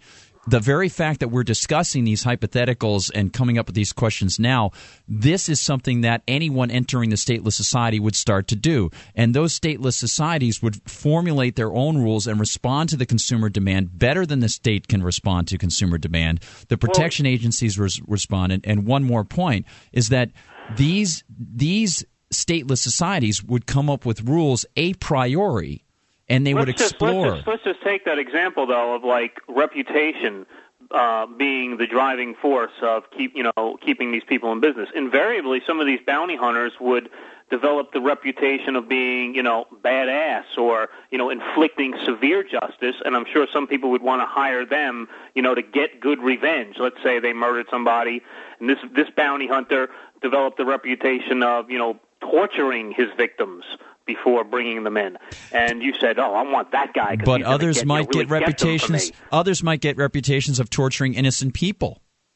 You see, it works both ways. I guess what you're talking about there. Let me just ask this: in the voluntary society, is there a judicial system that regulates like this type of behavior? And when you say they're liable to whom? Liable to the victim. How do you bring them in for justice? How do you hold them liable? Okay. Let me give you an example real quick. Let me give you a quick example. Let's say these guys are entering business, right? You've got police protection agencies, right? Mm-hmm. We're already talking about these questions. So would you approach one of these companies unless they had something set up whereby they connected with an arbitration system and they said, we will deal with these guys, and if we don't, we voluntarily agree to have this happen to us, we will pay out this, pay out that? Well, don't you think, though, that the person who's doing the hiring, they're going to be being favored by that agency? Obviously, the other person's going to go hire another independent. Right.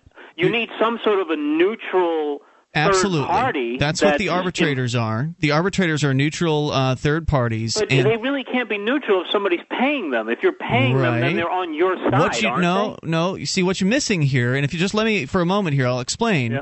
Yeah. The arbitrator can only be used if both parties agree to it. So if both parties are agreeing, then both parties are willing to pay the arbitrator. The only party that ends up paying is the party who loses. But then how does justice get served if no parties ever agree? Which, in my personal here's opinion, your answer to that. Think would happen very often. Do you want the answer? Here it is. If you've got two parties who can't agree on an arbitrator, then each party selects its own arbitrator, and the two arbitrators then agree, usually via pre-existing agreements between the companies, as to which arbitrator they they will use to arbitrate. Now, that triples the cost of the arbitration, so it's in the both parties' financial interest to pick an arbitrator they agree on. And it shouldn't be that hard, because in many cases, people will have existing agreements and that sort of thing, and these arbitrators will have reputation in the marketplace, and they'll have reputation as fair arbitrators that people are comfortable with going to. Now, Mike, I'd like to take this on. Listen, guys. I mean, I'm sorry. I know I'm on a tight time budget here, so I mean, I just personally think that that's going to lead to a more chaotic society, which personally I'm okay with, because I believe that stability is usually on one side of the scale and liberty's on the other. I just think it's going to lead to more violence. And Mike, personally, I'm okay with that. Let me just ask you this, though. Oh God! Wait, please, Mike, I haven't had a chance to address this at all, Mike, and I really want to. First off, you're talking about the 1%. I mean, you know, at the point where we've taken 99% of the government peel off of the onion, we're talking about this 1% at the very end. This is like us talking about what it's going to be like when we have Star Trek transporters and replicators and life looks like Star Wars or whatever. Okay, so that's why he called in. He wants to talk about this. But you're talking about these things. So these are, you know, Australopithecus man talking about 747s, and we can speculate all we want, but for you to say, well, I don't believe, well, yeah, okay, how interesting. The marketplace will figure those things out when that time comes. What my goal now is to peacefully peel the size of government down to that point. I don't think you and I are going to be dealing with this particular problem, Mike. Do you? Well, no, probably not. But maybe we will. And so it's still important to talk about it. And one of the questions that you asked a couple times, and I don't think you got a straight answer from anybody yet, was, well, how are they going to be liable for when they make a mistake? And it's because they want to protect their reputation that they'll be very cautious in who they pick up for criminal acts. If they pick up somebody that is not the guilty party, then they'll be fully liable for kidnapping that person against their full rights to be a free individual, and that will cost them dearly, not only in money, and that they'd have to pay out and make good to the person that they went after, but also in their reputation, in that people may not want to hire a company that makes mistakes and ends up having to pay out. Their insurance companies aren't going to want to back their policies anymore, and that they're insuring them to make the right decisions. And you compare that against the police, who, when they make a mistake, you end up going to jail for however many years, and then if they happen to catch that they made a mistake, it's, oh, we're sorry, and they let you out. And there's usually no money that goes along with it. There's no incentive on the part of the government monopoly to not make mistakes, and in the voluntary society, the incentives will be there for these companies to make sure they get the right person. Otherwise, they're in trouble. And we already see in the marketplace today that reputation is the most important thing for businesses. Businesses rely on making a good name for themselves. The vast majority of people buying products and the vast majority of people selling products and services rely on good word of mouth and good advertising for themselves. And the same sort of thing would operate in any sort of private, non-state justice system. It's the same sort of thing. If we know that today in the marketplace we have incentives to go to the good guys and the bad guys go out of business, the same thing happens in any service we're asking for protection and justice. Mike, I recommend the Market for Liberty. It's a great book that really gets into detail and some of the nuts and bolts on how the voluntary society might work when it comes to justice. And again, we're still kind of speculating on what might happen. As Mark said, we don't really know exactly how the marketplace would arrange itself. I thank you for the call, Mike. Appreciate the discussion. It's a useful one. Hour 3 is coming up. Free Talk Live. American patriots, would you like to spend a day or two with other freedom-loving Americans? Learn rifle marksmanship while hearing the real story behind the American Revolution? If you said yes, then the Appleseed program is for you. Part shooting school, part oral history lesson. Appleseed has trained thousands of Americans nationwide. And with hundreds of shoots scheduled this year, you can be sure there's one near you. For more information, go to appleseedinfo.org. That's appleseedinfo.org.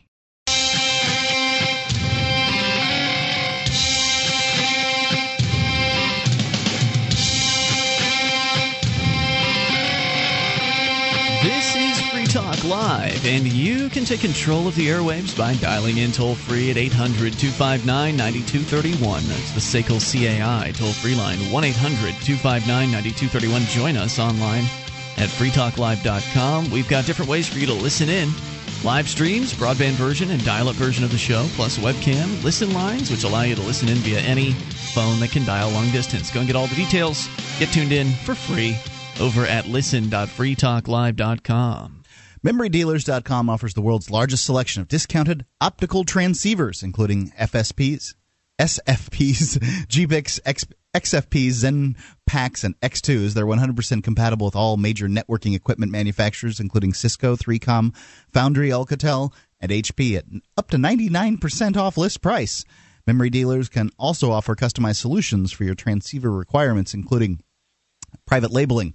They're in stock and ready to ship via overnight delivery. MemoryDealers.com. They have other things over there besides optical transceivers, too.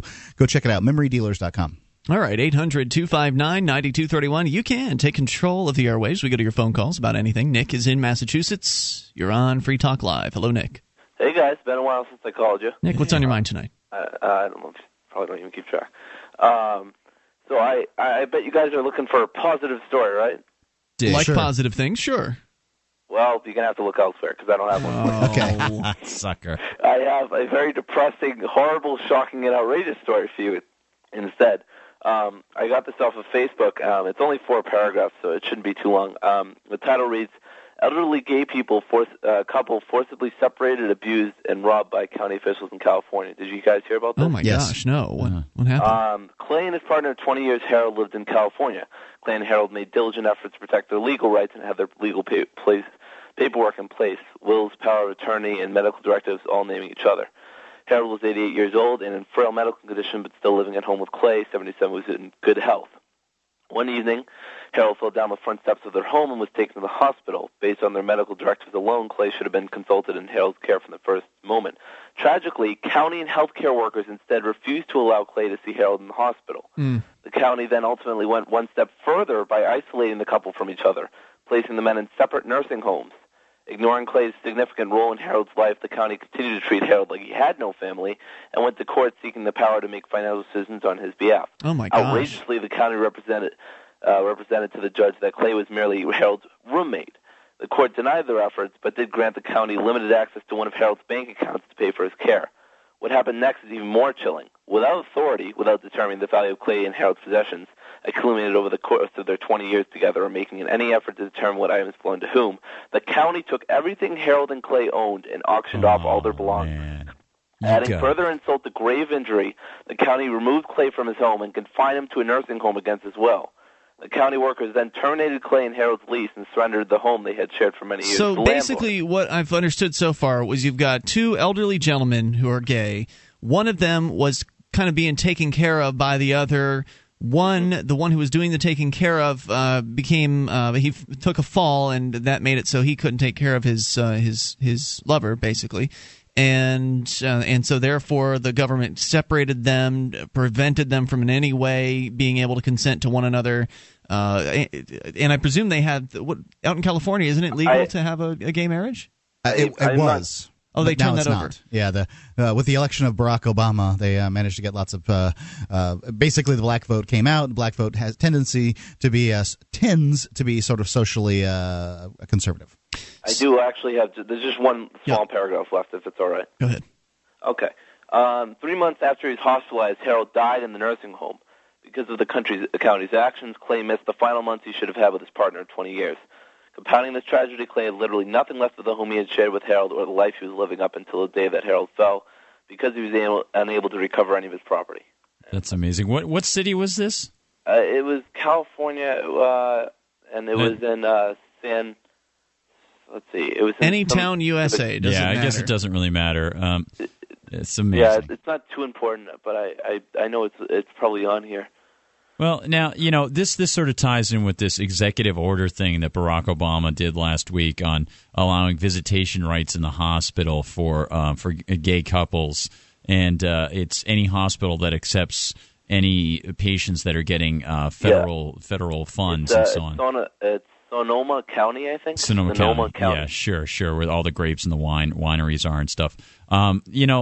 It's truly remarkable. Again, we were talking a little bit before in the earlier segment about private communities and non-government societies, and clearly the way we're reacting and the way so many other people are reacting, if we were in a private society, it's not perfect, but clearly we would have other sorts of arrangements that would not have the same sorts of burdens and restrictions that these types of government policies have, and they're constantly fluctuating with government. Well, these guys' contracts that they signed would have force, absolutely, rather than the law, or the government in this case, because it really wasn't the law; it was just the government saying, screw that." Yeah. There's just the government overarching that, and currently, contract really doesn't mean anything when the government decides to get involved. No, and don't you think hospitals would want to serve their customers by finding out who the person is that is responsible for making such decisions and helping in the situation? Well, currently, who the hospitals serve is the government. Because if they don't, they will have every license that they have taken away, so they have to serve the government. Yeah. Yeah. It's sad. Nick, thanks for the call tonight. Appreciate hearing from you at 800-259-9231 to Dino in Japan. Dino, you're on Free Talk Live with Ian Gard and Mark. Dino? Japan? Going once. Dino in Japan, going twice. It's just a long lag. Come on, Japanese, hit us, man. Let's talk to Alex in New Hampshire instead on the amp line. Hello, Alex. Hey, guys. Hey, what's on your mind tonight? I was traveling to another class during the day, and I saw in front of one of the buildings there was a black coffin nailed to a tree. Whoa. And on that coffin, it was a message was painted on there. It read, "What if you were collateral damage?" Oh, wow. And I thought that was very powerful. I talked to some other people, and they said that they disregard it as a piece of trash. But I don't think it's a piece of trash. I think it has a powerful message.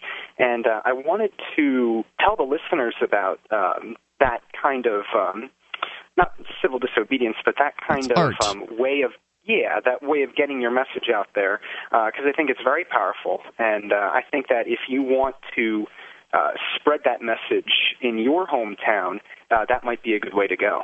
And I think a follow-up, a lot of times it depends on whether or not you think aesthetically this works, but you have to assume that some people are going to reject it out of hand and just say, this is just a knee-jerk thing. If you can add something to it, like, something to the effect of what happens when his relatives find out this came from America, the death was caused by Americans. This sort of thing, if you can get that second oomph in there in a conversation or a piece of art or something like that, it really serves, I think, to make them think about it makes them think a little bit more, because then it puts it back on them to say, hey, you're putting yourself at risk by killing these people. If they're right. So self-centered, they won't even think about innocent civilians in Afghanistan, And it plants seeds in their mind, too, which is ultimately what you'd want to do. Yeah, I think art is pretty important. I don't know how many sculptors we have up here right now, but I think that's a fine idea. We certainly have one guy that writes some really great songs, and people have begun to sing those. So I think music is in production as we speak, liberty-oriented music, that kind of thing, and that's I think, to some extent what you're talking about. And it wasn't too elaborate. It was just like the front of a coffin, just a couple sides, and painted black with some words on it. But the message is definitely very powerful. I also have a parable for you if you've got time. A parable, okay. Like just something that happened to me. Yeah. I was talking with one of the teaching assistants, and I was complaining about a pain in my ankle. And she said, "Oh, well, why don't you just go to UNH Health Services?" And I said I didn't really want to do that because they're not very good, and it wasn't really that big of a deal. And she said, "Why?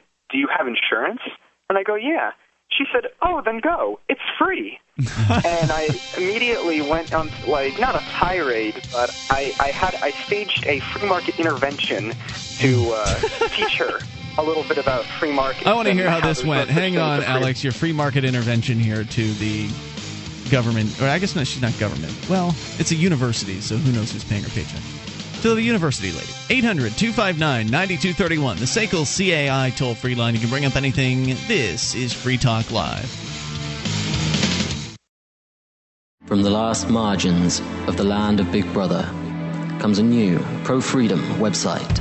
The UK Libertarian rails against the country's ridiculous regulation, its crumbling National Health Service, its disintegrating government schools, and the political parasites leeching more of our freedom every single day.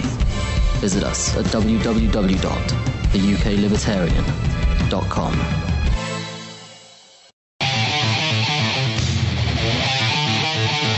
This is Free Talk Live, and you can take control of the airwaves. Dial in toll-free at 800-259-9231. That's the SACL CAI toll-free line. 1-800-259-9231 tonight. It's Ian with you. And Gar. And Mark. Join us online, freetalklive.com. The features there we give away, and they include our news updates. You can get signed up and get the latest about Free Talk Live delivered to you in the way that you would prefer, whether it be email, Facebook, or Twitter. We've got all three. Go to news.freetalklive.com and get signed up. It's all free, of course. That's news.freetalklive.com. Critical thinking question. Why would something that is so good for us, like government education, need to be imposed on us with the use of force and funded by the use of force? Maybe something else is going on. School Sucks Podcast is a show about the end of government education. You can visit schoolsucksproject.com to learn more. That's schoolsucksproject.com. As we go back to Alex in New Hampshire. Alex, you're currently in college, and you were having, I guess, a little bit of pain in your ankle. You were talking to somebody at the college about this. She suggests, what was her position? She's just a teaching assistant for a biology laboratory. So she's just another student who's getting like credit or getting paid to be a grad student. Gotcha. Oh. So she says, why don't you go to the clinic at the college clinic? And you were disinclined from that. She said, well, do you have insurance? You said yes. So she said, well, why not go? It's free. And what was it that you said to her? I immediately got on my toes and I said, no, there's no such thing as a free lunch ever. And I went on and explained how someone along the line pays for it. And what was nice was that she was very receptive. Despite being from communist China, she did hear what I had to say, and she didn't put me down for the ideas of just saying that there's a difference between insurance and healthcare, a very distinct difference. And most likely, if we didn't have the insurance, the cost wouldn't be so high in the first place, because, I mean, you don't have food insurance. So, and it was very brief, but I'm really, she was very attentive, and she did like the ideas generally. So I think I made some progress with her. That's good, especially if she's in biomed right now. She's probably getting into the healthcare field. So maybe if you can get one more clear-minded person in that field, she'll be able to fight what's coming. Right. But so you know, I think that it's a good start, but I've still got a huge population to go, one by one. There you go. That's got to change hearts and minds. Thanks, Alex. Appreciate hearing from you at 800-259-9231. We're going to try Dino again in Japan. Dino, are you with us? Yeah, I think so. Can you hear me? Yeah, we got you. Go ahead. What's on your mind tonight? That's good. I'd like to present to you a very real scenario. I'm almost sure you've thought about it before it's come. I'm sure it's crossed your mind. But let me set it up for you first. As we know, this government is probably within its last throes. They're taxing the people out of their existence, and basically they have no money. They're getting ready to crash. Even they are saying that behind closed doors. But the scenario goes like this. In fact, the fact is that the Free State Project and Free Staters are up there. They are making some headway, and they're definitely making headlines as well in the news. I've been following you on Ridley Report and Free Keen.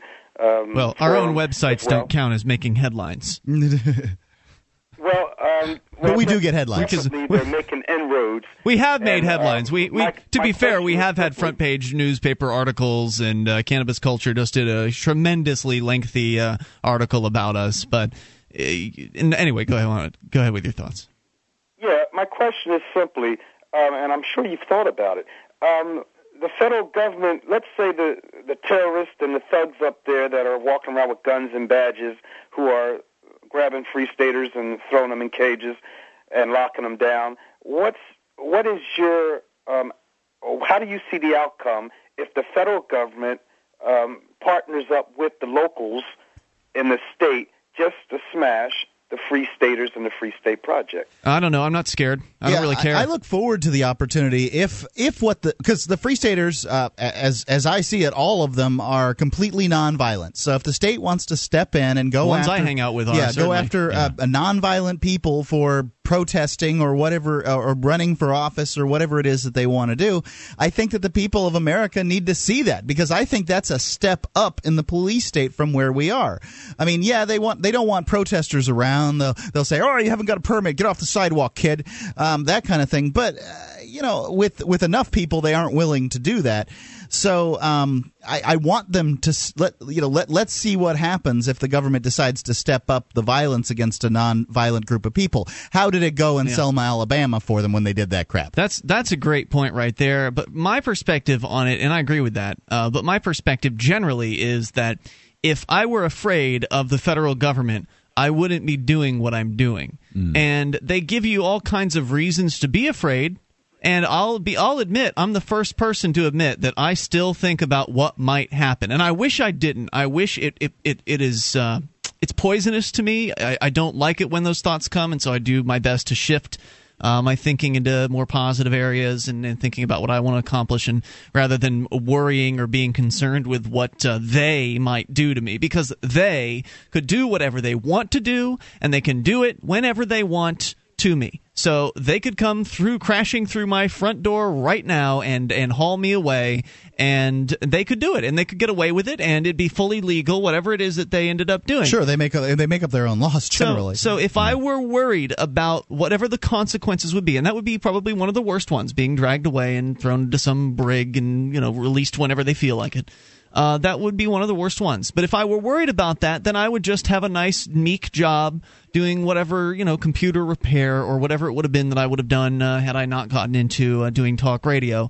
I could just have a nice, meek little job, and I could take my paychecks home every week and lose, 50% of my money to the government during the year, and I could, just pay my bills and quietly play my video games and live out my life. But for me, that's not a life I want to live. I want to be free, and I'm willing to put it all on. I'm willing to put it all on the line. Not all at once, not necessarily all at once, but enough of it. I'm willing to put enough on the line to take a significant risk to hopefully encourage others to take risk as well. Because I feel like if you want to be free, that is, and I think there are some people out there listening that do. Maybe you're one of them, Dino. I think that risk is going to be a requirement. I don't think that you're going to be able to just be begging the politicians and have them just, these people want to be free. Well, here you go. You can have your freedom now. I think it's going to. We are here to serve, after all. I think it's going to take some risk, and I think that risk means that something could happen. But on the other hand, risk also means that the reward, depending on the greatness of the risk, can also be equally as great. And for me, it's worth it to take that risk, because I want the life that could be. I want the life that should be. And if I sit back and shut up and stick my head into the ground and pretend that nothing bad is happening, or maybe not pretend it, but just refuse to acknowledge that I could do something to change it, then that would be just pathetic. And I would not want to live that life. I wonder what you think on the other end. Obviously, you've been thinking about this, and you must have some hypotheticals. We're all imaginative people, I'm sure, and you must think about it yourself. And sure. Yeah, and hopefully violence is the sort of thing that you obviously try to stay away from, but the nonviolent approach can really gain some ground. Dino, did we answer your question? Hey guys, as usual, great answer, point well taken, and I thank you very much. Thanks for the call. I appreciate hearing from you, and I don't think everybody needs to risk everything. If we just get people together who are willing to risk something together, I think we can have a tremendous effect. More coming up. Have you ever wished that you could buy, sell, and trade in silver in your community? Del Valley Silver has a no-cost, turnkey setup for you. You recruit 6 to 8 businesses in your area to accept Del Valley Silver rounds as barter currency, and your wish is granted. You get paid, and you promote the use of real money. This isn't like so many other silver currency setups where it's really just a system to sell high-priced rounds. It's a free market system based on Austrian economics. DelValleySilver.com. DelValleySilver.com.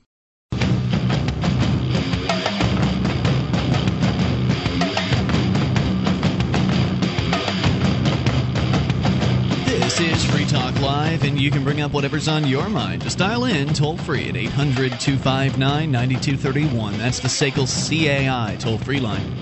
1-800-259-9231. You can join us on our website. Got a lot of features there. We give them away. Those other talk show hosts want to charge you for their sites. Ours is free at freetalklive.com. And if you want to help support this program, you can go to promote.freetalklive.com. Get a whole list of things that you can do to help get Free Talk Live into more ears around the world. Go to promote.freetalklive.com. Now, we've been talking about, off and on, we mentioned the Free State Project a couple times tonight. And I was just talking about a few moments ago how that risk, I think, is necessary. Some level of risk is necessary in order to achieve a more voluntary society, to pull away the veil of legitimacy from the gang of people calling themselves the government. It's going to take risk. And that means that there may be people that end up getting put in jail cells and that kind of thing. But you don't have to necessarily be the person that takes that much risk. If people get together and they take risk a little bit if they take a little bit of risk upon each other, everyone does that, then that adds up to a significant amount of risk in aggregate. And so you don't have to go all the way and be full 100% non-cooperation or anything like that. You can just do it here and do it there and try it out and see how it works. And we're starting to see that happen with some of the activists coming here to New Hampshire and getting active in the world of civil disobedience and non-cooperation. Of course, there's still a whole list of political things going on here as well. You can go to freestateproject.org to learn more about the Free State Project. Your best chance at achieving liberty in your lifetime is with other people, because you can take on all the risk all by yourself in wherever it is that you are, and that'll get you nowhere. But if you're together with other people who are going to back you up, people who care about you, who are going to write you if you do get put into the jail cell and let you know that you're not forgotten. Show up at your court events. Show up at the court. Whatever. I don't want letters while I'm in jail. Thanks. Support you. You'll want them while you're in jail. Let me tell you. I was in jail. If you can get them, letters aren't that great. You would rather not have any letters come to you? I'm telling you that I think that there's a lot of other things that the Free State Project offers besides letters to you while you're in jail, dude. Yeah, but I was talking specifically about taking risk in civil disobedience, and jail's a realistic consequence for anybody that's going to take risk. So if you're going to be put in jail, Mark, would you prefer to have letters or no letters at all? Write me letters, but okay, I think that more than likely what you're dealing with is people that want to go to jail and that have a decision. Oh, I don't want to go to jail, but I want to be free. And I realize that going to jail may actually end up being the path to more liberty. It is a sacrifice, I consider it an investment, personally, because sacrifice presumes that you're giving up value and getting nothing in return. That's a very good point. We all are giving up something for something else that we are looking towards building. And I really like what you had to say a little bit earlier to Dino, because we're all making decisions. Maybe one member of the Free State Project could go into a certain line of work. He'd make a lot more money, but he wouldn't have the opportunities to fight for freedom that he's doing. We've seen people give up careers in the lucrative corporate world. Dale's one of them. To come here, our co-host Dale from anarchyinyourhead.com gave up a lucrative corporate career to come here and make his own way, doing his own thing, and he's having a blast so far. freestateproject.org. Let's go to Scott, listening to Ithaca's WNYY. Hello, Scott. Hey, how's it going? What's on your mind tonight? Well, hopefully, I just want to see how long it's going to take for you to start attacking me or raising your voice or whatever. But well, Scott, before we get into 2 seconds, guard's already Scott, on you. Scott, before we get into that, this isn't Scott. This isn't. Hold on, Scott. This isn't an attack. I just want to say, Ithaca is a beautiful, beautiful area. It is. That's all I have to tell you. I was there. It's beautiful. I love it. Okay, anyway, now we'll go get ahead, to the battle. It just takes 10 years to make a decision in the city government here, but yeah, it's a beautiful area. No, I understand what you guys are saying, and if you hear me out, I'm running for a government office, but I'm not going to talk about that. But I'm basically, the government is really messed up in a lot of different ways. My own personal choice is to try to become part of it and do it in a much different way than nobody else is trying to do. But the other thing is, you can say, okay, I'm going to do civil disobedience. In some cases, let's say a guy who's working for a store and he's a clerk or whatever, and he decides, I'm not going to pay my taxes. I'm just going to, decide not to do that. If I do that, I'm actually a surgeon. So if I do that, I will lose my license. They actually will come after me, and the government will say, I will lose my livelihood. Yeah, that's a bummer. That's why I say not everybody can take the same kind of risks. Yeah, I mean, Wesley Snipes went to jail. Big deal. He's like a multimillionaire. I don't think he did. No, I think never did. They actually dropped the charges on him, but they made a big hullabaloo out of him in the process. I mean, not dropped, but I guess they dropped most of his charges. I think they gave him some little petty thing, and so he didn't go to jail. But go on. I'm sure it took some expensive lawyering. Point taken. To get to that point. Yeah. I just think that there's a different way, and again, I don't really mean to spiel or go into like a whole campaign thing, but if people start running for government that have no connection with any lobby money, and I'm not just talking, Barack Obama ran saying he didn't have any lobby money, but what's the difference between taking $10,000, $20,000, $30,000 from individual employees of certain sort of bad boy sectors like Blue Cross Blue Shield, insurance companies, banks, whatever, versus taking the actual PAC money donation? I personally don't see the difference. It seems like deck chairs on the Titanic to me.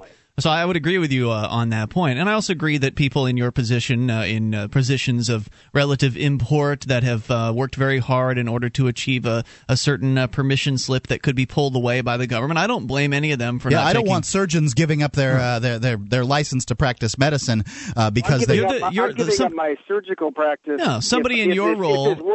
If this works, I'm giving up my surgical practice, which is much more lucrative. No, I totally understand that. Chances are very good if you're any good. Scott, if you're any good, if you're going to be any good in office, the chances are very bad of you getting elected. Well, okay, but as an aside, no, I don't think I ever suggested that everybody put their careers on the line. I said that if everybody takes a little bit of risk, then we can have some significant reward. And so I don't think that's right. I don't think civil disobedience is right for everybody. I think that's why we have, for instance, the Civil Disobedience Evolution Fund at cdevolution.org that allow people who are making a bunch of money, like surgeons, to donate, to support people who do have the ability to do civil disobedience, who may not have all of those responsibilities and may have the ability to go and spend some time in a jail cell for doing disobedience, to back them up financially so their loved ones can be more comfortable, or their cat can be fed, or they can have their rent paid while they're not there. So there's a role for everybody in moving toward freedom, and there's a role, I think, for people that want to do politics. It's a little bit. One area like that you guys talk about that I would say, it gives an example. You have to be really careful about blanketing saying all government is bad. And I'll just give you one short example. Well, all coercive government is bad. Although this is a volunteer kind of thing. I had a boiler go out in my house, and I'm telling you, the noise and what the effect was, it really was almost as if the house was going to explode. We actually, the boiler was actually ready to explode. It got That's up scary. to those pressures and temperatures. So who did I call? I called, in this area, it's a local volunteer fire department.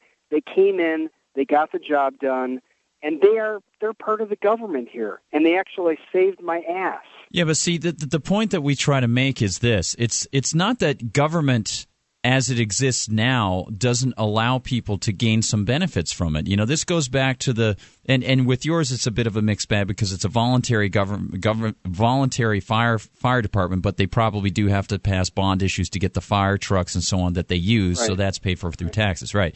But the key thing here is it's not that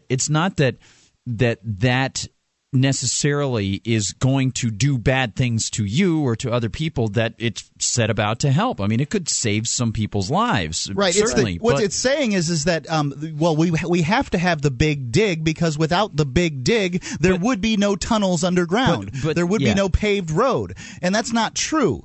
Simply what you're saying is because we have the big dig, and because government is a coercive operation, and because there's no other options, the government paves the roads currently. But that doesn't mean that that's the only way it can be done. The firefighting can be done privately and at less expense without forcing some people to pay for it, and you'd get a better system, a more responsive system. Right. Not all government products and services are completely valueless. It's just that they'd be better in the voluntary system where they're funded consensually rather than based on the threat of force. Thank you, Scott, for the call tonight. There's more coming up. Enough time perhaps for your call if you make it now. Free Talk Live. Do you need a new new computer but don't seem to have the money to buy one? Is your credit stopping you from buying the newest computers that you need today? Then My Computer Club is your answer to buy that new computer or laptop now and pay for it later. Finance top quality new computers and laptops and hundreds of other electronics. There are no credit checks, no turndowns. If you're 18 years or older and have proof of income, you're approved. Prices start at just $22 a month. Go to mypccredit.com and finance your new computer today. That's mypccredit.com.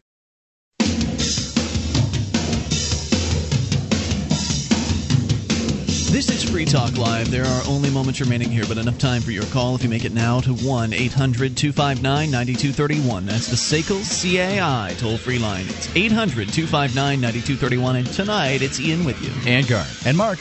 Guard, I would invite people to visit your website, but that's not really a good idea right now. Yes, right now I got on there today to do some management at libertyconspiracy.com. libertyconspiracy.com. And maybe it'll be up tomorrow. I don't know. Who knows? Yeah, it's something the host had evidently has had his credit card stolen, and so the everything's in stasis right now until all that gets worked out. But can people still find your podcast over at Podbean? Is it? It's Podomatic. Podomatic. And look for Liberty Conspiracy also at iTunes, and there should be a link at my Facebook, LG Grande with a space, L space G space Grande, and they can find it over there. Thank you for letting me mention it. That way they can still get their hands on and their ears on your audio, even if libertyconspiracy.com is Good one down. Today, too. Good one today. All right. And, of course, LibertyRadioNetwork.com airs the latest episode of Gardner Goldsmith's Liberty Conspiracy every single day, actually pretty much immediately after Free Talk Live is over. So it's kind of weird. I'm like talking to you guys. I'm like, who's that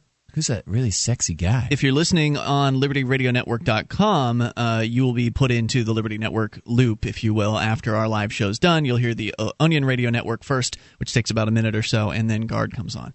So that's a good way to get it as well. 800-259-9231 to Gene in Tennessee. You're on Free Talk Live on the Amp line. Hi, I wanted to chime in as how the Christian anarchist views what would happen in a voluntary or anarchist society. And I prefer the term anarchist because all of us anarchists are actually the most gentlest of people because we don't believe that coercive force should be used against anyone. Well, now how can you speak for all of the anarchists, Gene? Because there are some anarchists that wear bandanas and throw Molotov cocktails through storefront windows.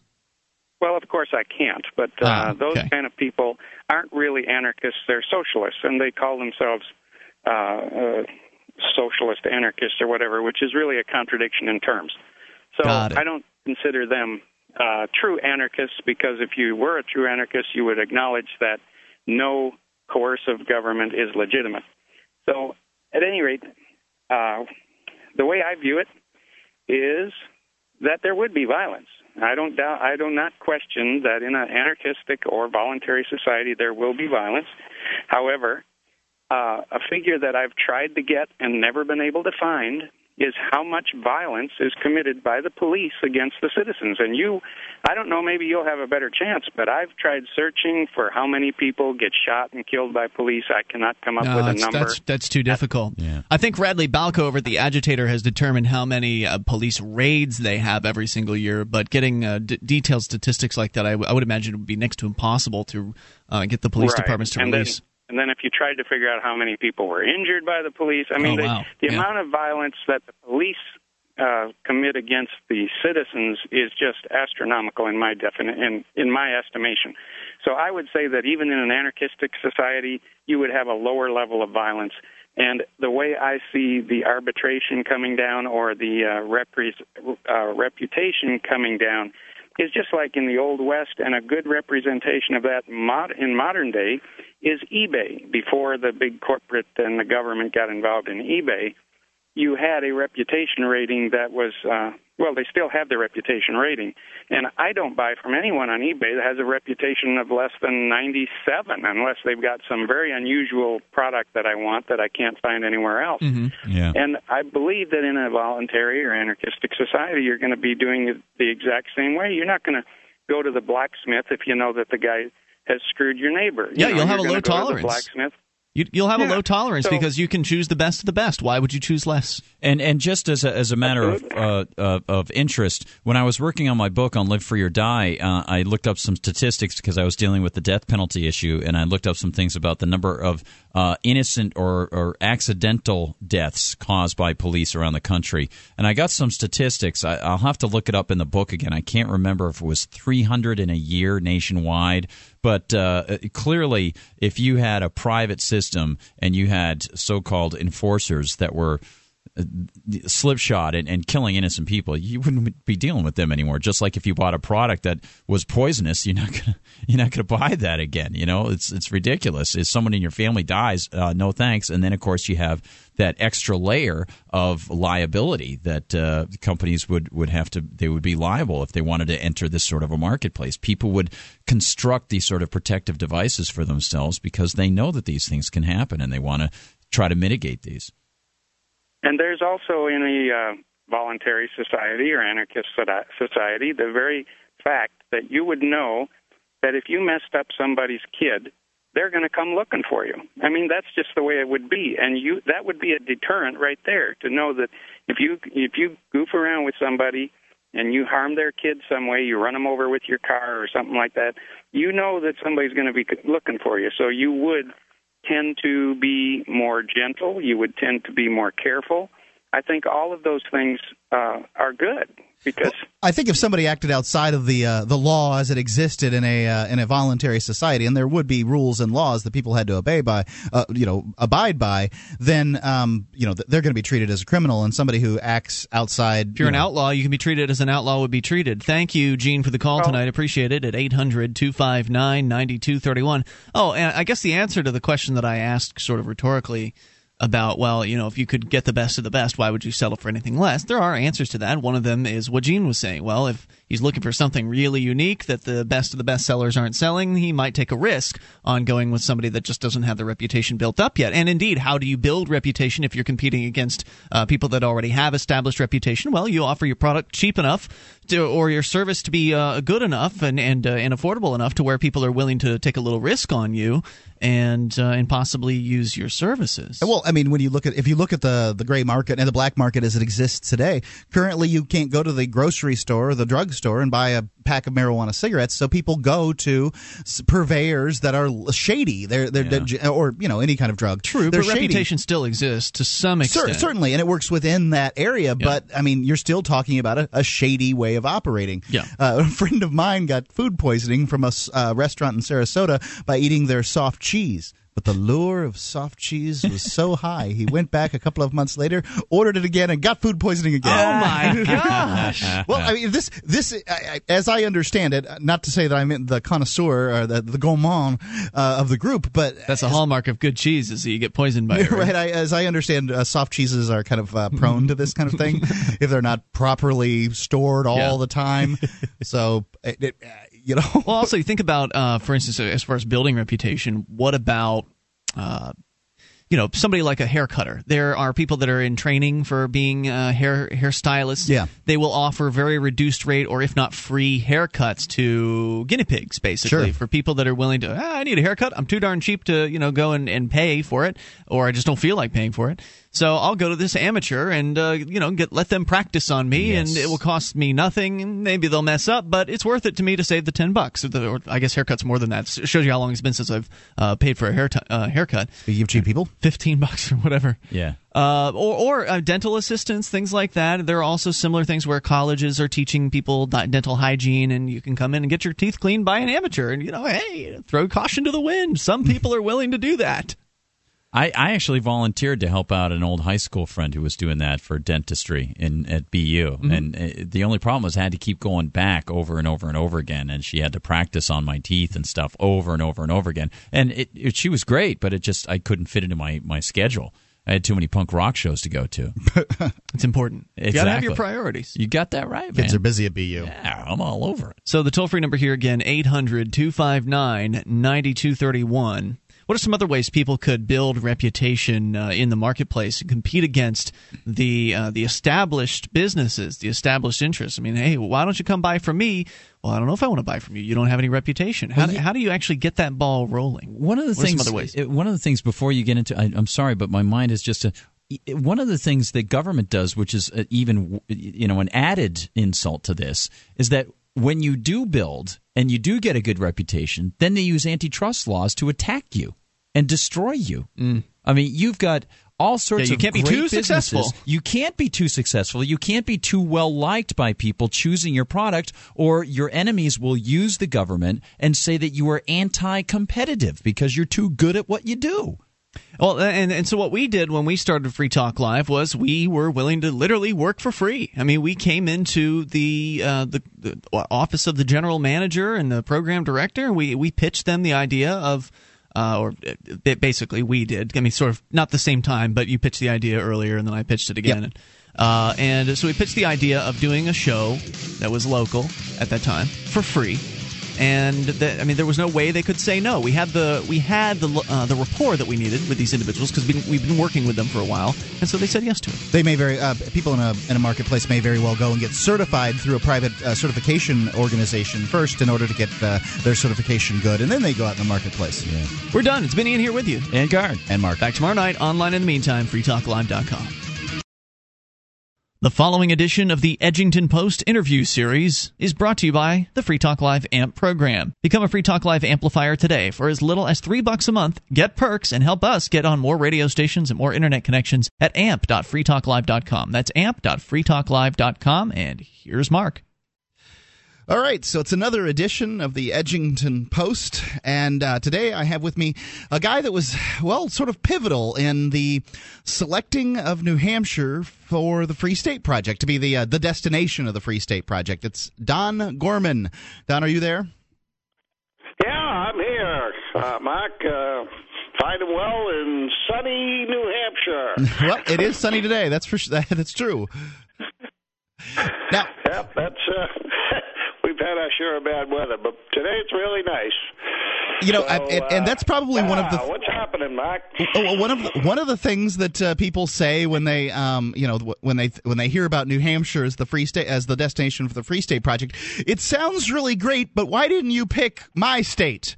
They want to know why do I have to move? It should have been Albuquerque or Alaska or Montana or Wyoming. Why New Hampshire? Well, I'll tell you, all of those states that you just have rattled off are excellent states.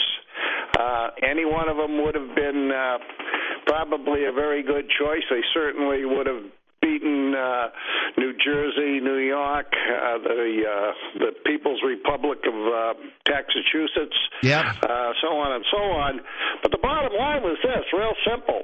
If you added up all of the freedoms that people in New Hampshire have, we came out on top. Yep, New Hampshire's the freest state. Simple. It definitely is the live free or die state. And since the freedom movement has picked up and nominated New Hampshire as, the free state, the people that have moved in here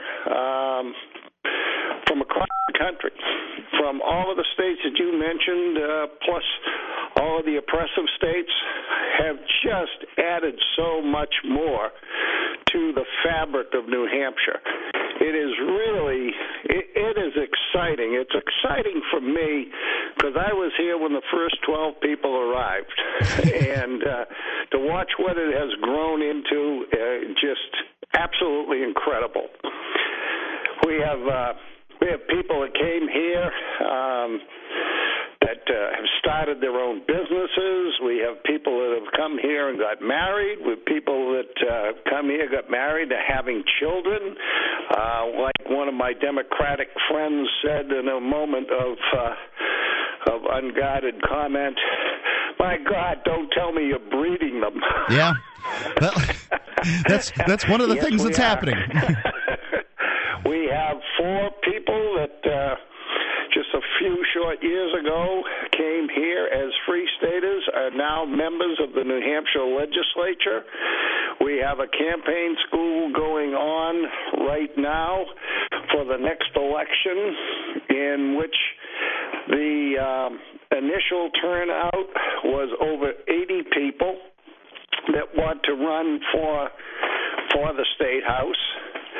We expect very good results with this upcoming election, especially given the mood of the country in general in respect to smaller government, less intrusion, et cetera, et cetera.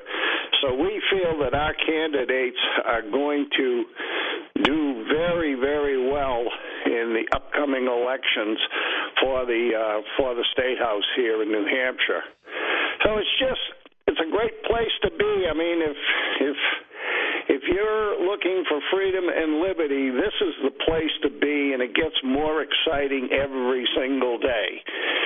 Now, I have to admit, we do have a lot of snow in the winter, and some people say, "Oh my God, it gets cold up there." Yeah, it does. But I have no sympathy for those. Fishing. I have no sympathy for those people, Don. I came from Sarasota, Florida, along with my business partner. I sold 2 cars, 2 houses. He sold one car, 1 house, and we both picked up our lives to move to New Hampshire for the Free State, and for the Free State Project. And I have to wonder, what is the level of commitment of somebody who says, "Oh my God, it snows there." I mean, it's I understand all the other things.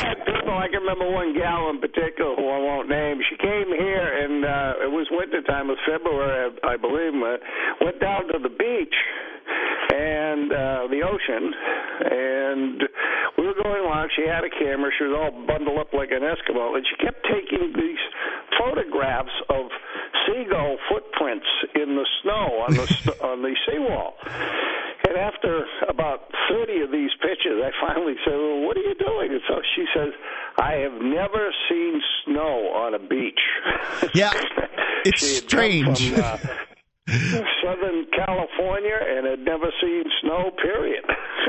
Yeah, it doesn't make sense to people. It is a matter of commitment.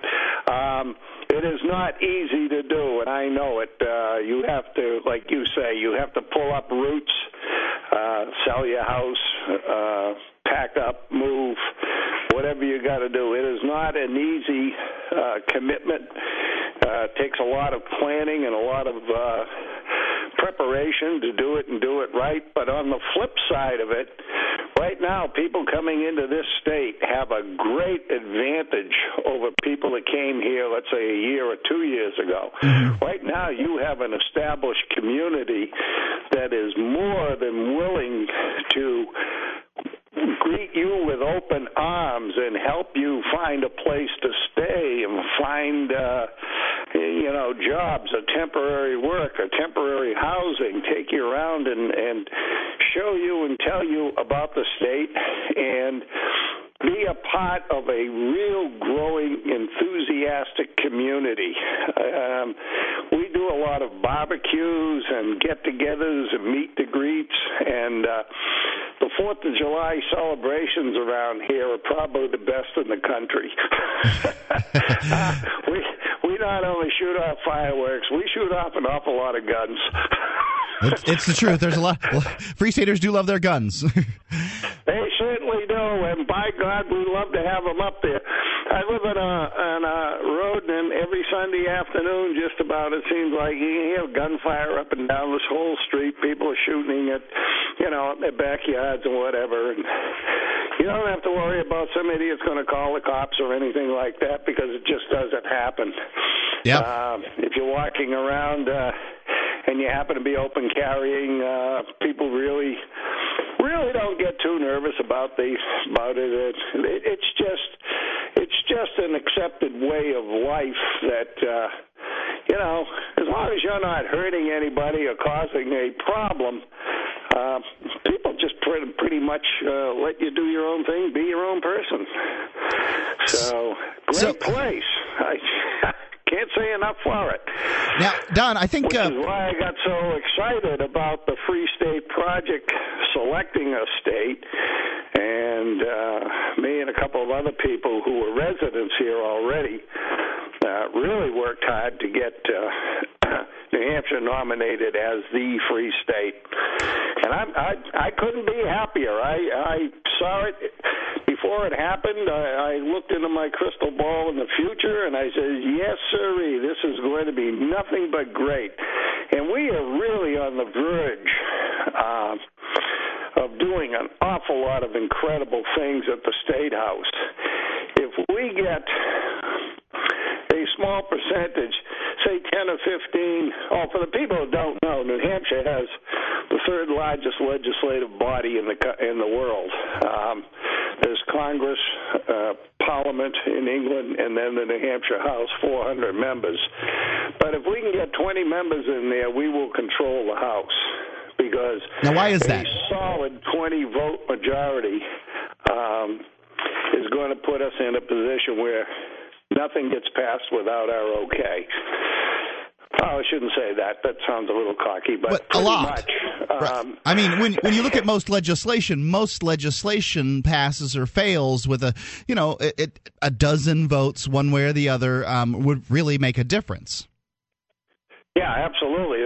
That's exactly the point. I don't want to get too technically political here, but most of the key votes that really count come in with a 30-vote or less spread. So you divide that by 2, that's 15 votes. 16 puts you on the other side of either winning or losing. Yeah. That's why I say 20 people will really have a major participation and leverage in the House. And the Free State Project was coming. Right, and the Free State Project was what I think it was 2004, maybe 2005 that New Hampshire was picked, right about that point. And it takes 2 years for somebody to be eligible to run. And currently there are 4 Free Staters in the House at this point. And the House is the body to control the Senate. It's great and everything. The governor, really unlikely we're going to slide a Free Stater in there anytime soon, but it's very likely we could have 10 or 15 Free Staters in the House come the end of November because, well, it's going to be a Republican sweep, and many of them are running as Republicans, right? It looks like at the end of 2010 that America, or at least New Hampshire, will vote for anybody with an R behind their names, and it doesn't matter who they are. But once the Free Staters get out there, campaign, do some door knocking because they understand what needs to be done because you're giving a class on it. It seems like it's going to change everything. Yeah, well, we're giving. You're absolutely right, but we're giving more than a class. We're giving a series of classes, lectures, projects, participation things that are going to be required. It's really a whole schooling rather than a class, and it's not lecture. It's hands-on type of learning experience. A lot of our classes are held at the New Hampshire legislature while they're in session. And through training, we go into the various committees. We listen to the debate on the bills. After they've been coached enough, you actually go up and testify on these bills, either for or against, depending on the bill. Get to know, the Sergeant at Arms, the Speaker of the House, the majority and minority leaders. You might even bump into the governor in our state because, unlike some states, he's not in some kind of a concrete bunker somewhere with 55 layers of security to get to even see him.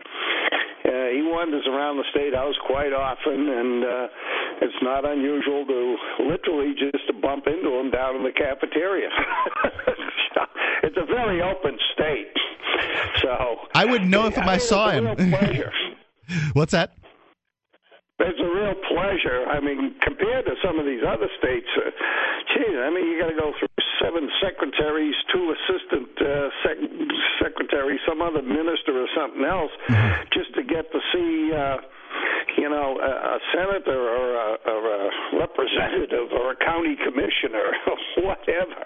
Not so in New Hampshire. Yeah, the government is very... knock on the door, say, hi, I'm here. Yeah, the government's very accessible in New Hampshire. Indeed. So anyway, yeah, that's... I'm really encouraging people that are not quite sure, sitting on the fence. I'm always saying, what the hell are you waiting for? I know it's not easy, but what are you waiting for? You're not going to go anyplace else freer and live in this country, number one. And whatever your state is, whatever state you're in, I'm sure they're strangling you one way or the other, either taxes or regulations or, you can't own firearms or you have to have a permit for this, that, and the other thing. And, taxes and fines and fees. And, I mean, we have our fair share, but we also have, the people really get involved in their politics up here. So you ought to see the tea parties. Wow. Well, we do have some nice tea parties in little New Hampshire, I haven't been to any of them, but, I think that what people, in other states they're probably experiencing is something like, just a feeling of dejection. Their government is growing. Their government doesn't know how to do anything but grow. It's going to, during this financial downturn, well, the state employees and the county employees, they're all getting their great benefits. They're negotiating for better benefits with their unions, while the rest of us sit out of work.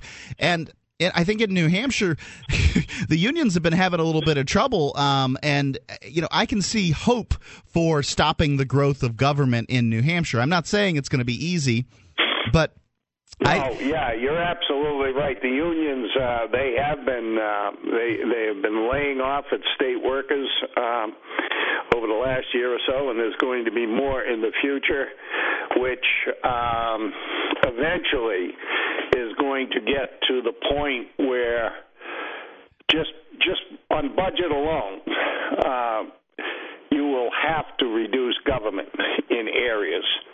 Of course, the papers will come out and say, oh, they're going to cut the state police in half, there'll be no protection, and all that sort of stuff. Well, that's a lot of bunk. There's a lot of redundancy. There's a lot of waste in New Hampshire.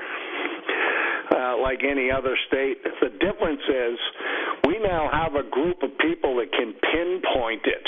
They can actually point to say, we don't need 15 different bureaucracies to encourage tourism, for example. We don't need any. If you want to come up here and enjoy the mountains and the seacoast, come on up. We don't need 2 or 3 agencies that promote that. Now, if the Chamber of Commerce wants to promote it, that's fine, but not the government.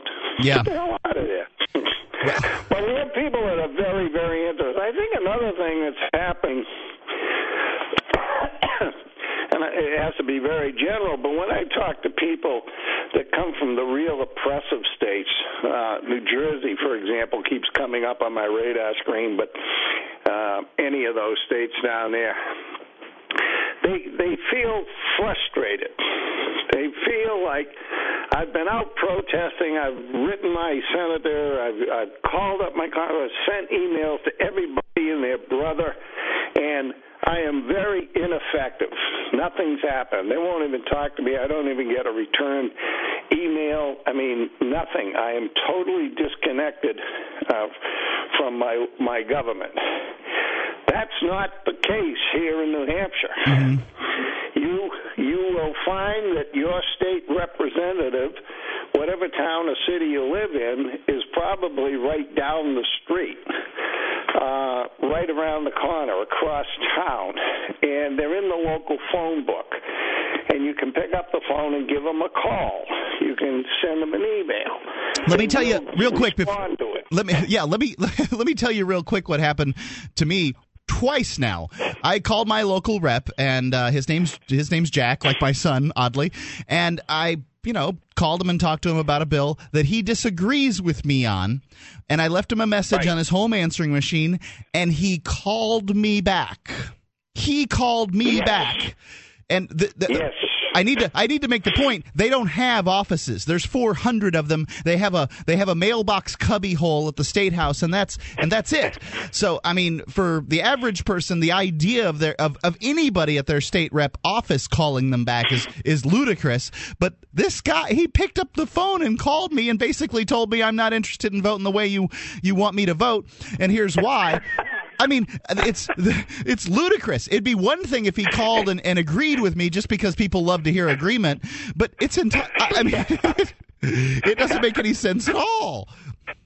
Yeah, I'll tell you, I've been on both sides of that myself, so I know, because I was a rep for 8 years, and people would call, leave messages, and a lot of times I didn't know what side of the issue they were on, but I was eager to find out, so I'd immediately call them back. And sometimes I'd get praise, sometimes I'd catch hell. Most of the time, what I got was some good, solid advice. The bill is pretty good, but you need to tweak it here and tweak it there, and add a little here and take a little less there. And actually, it was almost always good advice. And this was coming from the citizens. Yeah. Again, it's coming from Americans and coming from the people who own the government. Not, And when they say things because they are truly interested in making a piece of legislation better, or at least make some suggestions, they're heard. Mm-hmm. Their voices are heard. I don't know of any other state that has that kind of openness to their elected officials. There isn't one. Yeah, they just.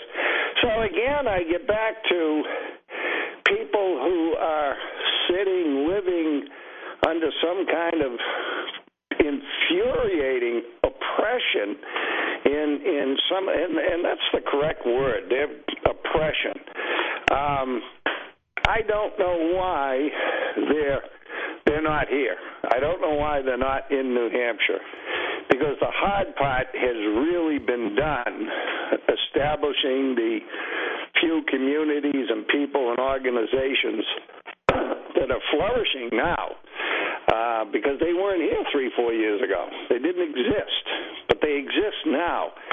And you cannot find a better climate or a better group of people to like I say, just open arms, grease the tracks for you, help you out, point you in the right direction. It's a great place to bring up kids. It's one of the lowest crime states for crime. I think we're either the second lowest or the lowest. We're right around in that range. We're also the second highest or highest of firearms per capita. So there's something to be said for that relationship. But it's just a place where you can come and, you want to homeschool your kids? No problem. You want to take your family down and visit your state rep? No problem. It's just a wonderful place to be. And we have beautiful mountains, the White Mountains. We do have the seacoast, a lot of outdoor activities, hunting, fishing, bicycling, the whole thing. Like I say, in the wintertime, everything freezes over, but then you go ice fishing, and that's kind of fun. Or snowmobiling, or skiing, or snowshoeing. If you don't know how to do those things, you'll learn real quick, because it's everywhere. Yeah, it's a nice state. There's a bevy of winter activities for people to get into. I can't say that I've picked one of them up, but I see people doing them all the time. So what Absolutely. If people Absolutely. If people come and take your course in how to get involved in New Hampshire politics, I guess what are some of the things that they're going to experience? What's some advice you'd have for people that are picking up and moving to New Hampshire? Those kind of things. You mean people that are going to be in the course? Well, I guess first question: what advice do you have for people that are that have decided to move for the Free State Project? What's your advice to them? What should they do when they get here? If you've already decided to move or thinking about moving, then tomorrow's the day you want to get going. The sooner you get here, the better it will be. We're in the springtime. Summers are beautiful around here. Like I say, you have all of these folks that are here, ready, willing, and able to help you. It's a much easier time in the summer to get established. You'll have the summer. You'll be able to roll your kids in the school system come September. Now is an excellent time to be moving out. We get back to the difficulties of moving. And like you said, you had to sell a house and a car, and people, have roots where they live, and it's not easy to cut them off. But if you stop to think about it, you think about, well, why am I living here, wherever here is, and putting up with this stuff when I could be in New Hampshire, for crying out loud, and I don't have to put up with any of it? Well, less of it at least. I'm going. I'm on my way. So, and if people are going to take your course, what can they expect to experience there? Now, the course is free, right?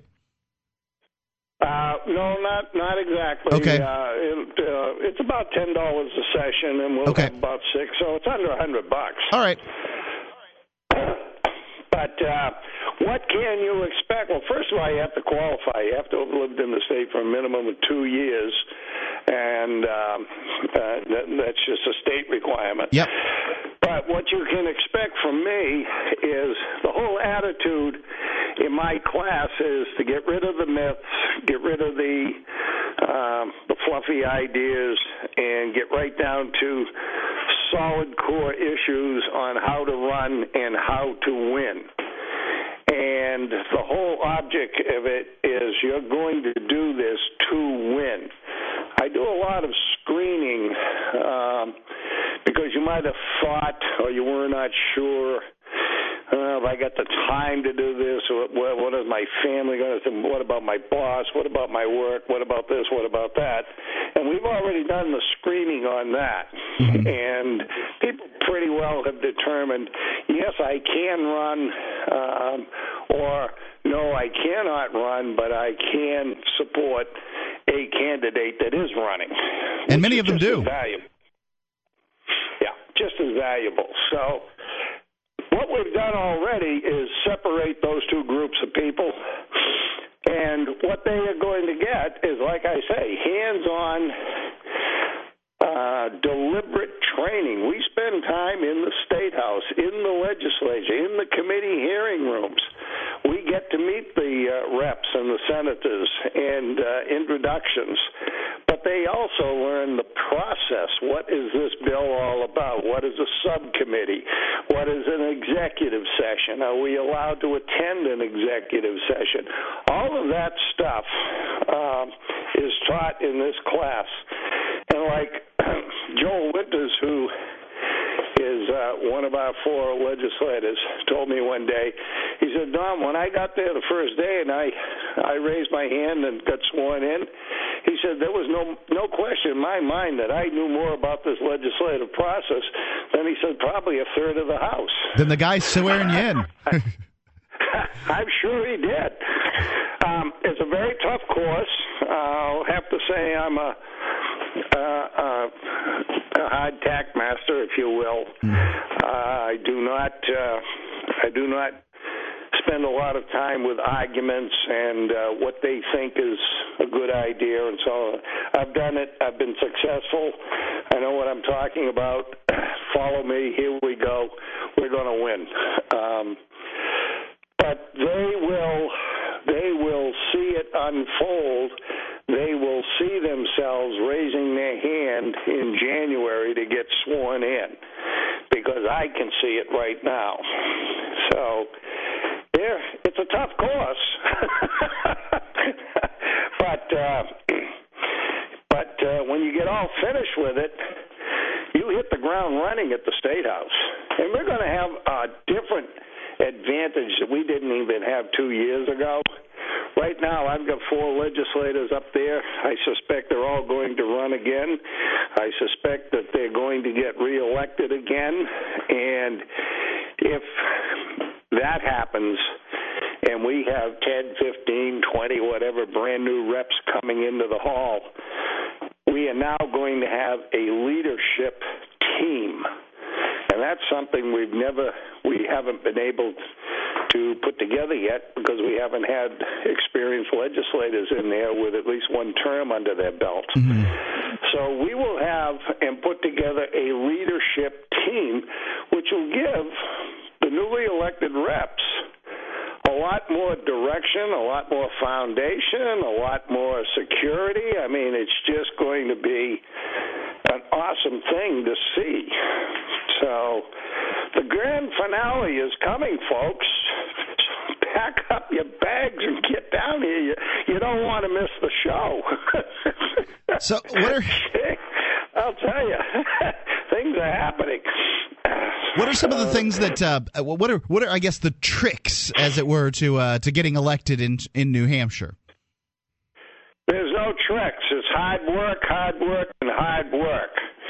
You're not going to just, walk down, sign up, and wait for the phone to ring so the Secretary of State just said you got elected. Yeah. You're going to be knocking out doors. You're going to be sending out emails. You're going to be putting a team together of people.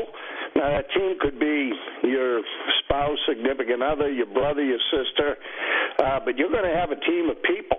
You're going to learn about how to contact the media, how to have people write letters to the editor in your favor. You're going to learn to ask for donations.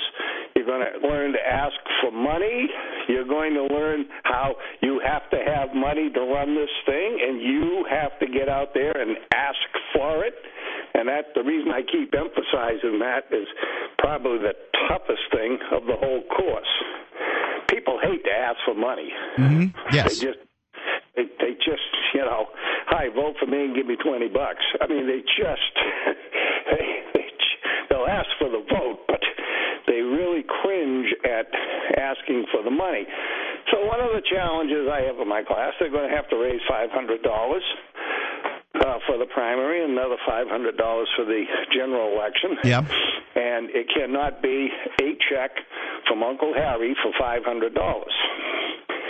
I want to see, I want to see 10 10s. I want to see 5 20s. I want to see, 50 different people that have, I don't care if it's $1, but I want people, a lot of people, to contribute to your campaign. Right. So you're much better if you ask 10 people for $10 than Uncle Harry for $500. So those are some of the things that they're not really tricks. They're just hard work. But at the end of that is victory. Right, and I think that what's happening is the incumbents aren't doing that. They're not going door to door. And here in New Hampshire, politics is extraordinarily local. And if you go door to door, you meet people, it makes all the difference in the world. I mean, I've told this story before, and I met Joe Biden at a radio event, and even though he looked like a boob up there and everything, I have a special place in my heart for that guy. I wouldn't vote for him, and I never did, but I feel things about him that I wouldn't feel about another politician because I haven't met them. So if you go to somebody's door and ask for their vote, and they do go and vote on that day, then they're more than likely going to put your name down. They've met you, they've touched your hand, you've talked to them, you've been in their home. You're special to them, and especially if they don't know anything about the other guy. And most people... Oh, you're absolutely right. And this is part of the work again, the work ethic. Every one of these towns, even right across the country, they have things like volunteer fire departments, or they have the Women's Flower Club, or they have the veterans, various veterans associations, and so on and so forth. You're going to meet them all.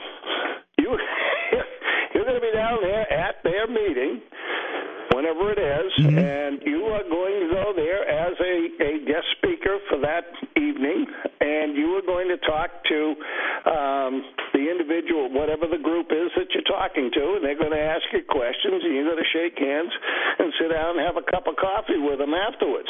Yeah, you're right. It's very, very personal.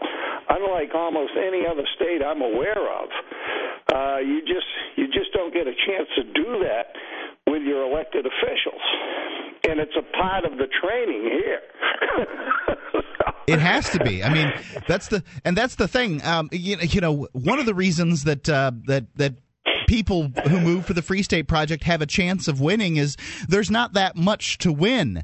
When you get a state house seat, you're one of 400 people. You get paid $100 or $200 a year, some ridiculously a low amount.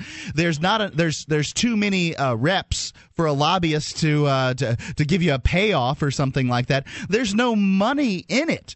So it has to be ideologues, and if we can run our ideologues and have our ideologues work harder than their socialist ideologues, we're going to win.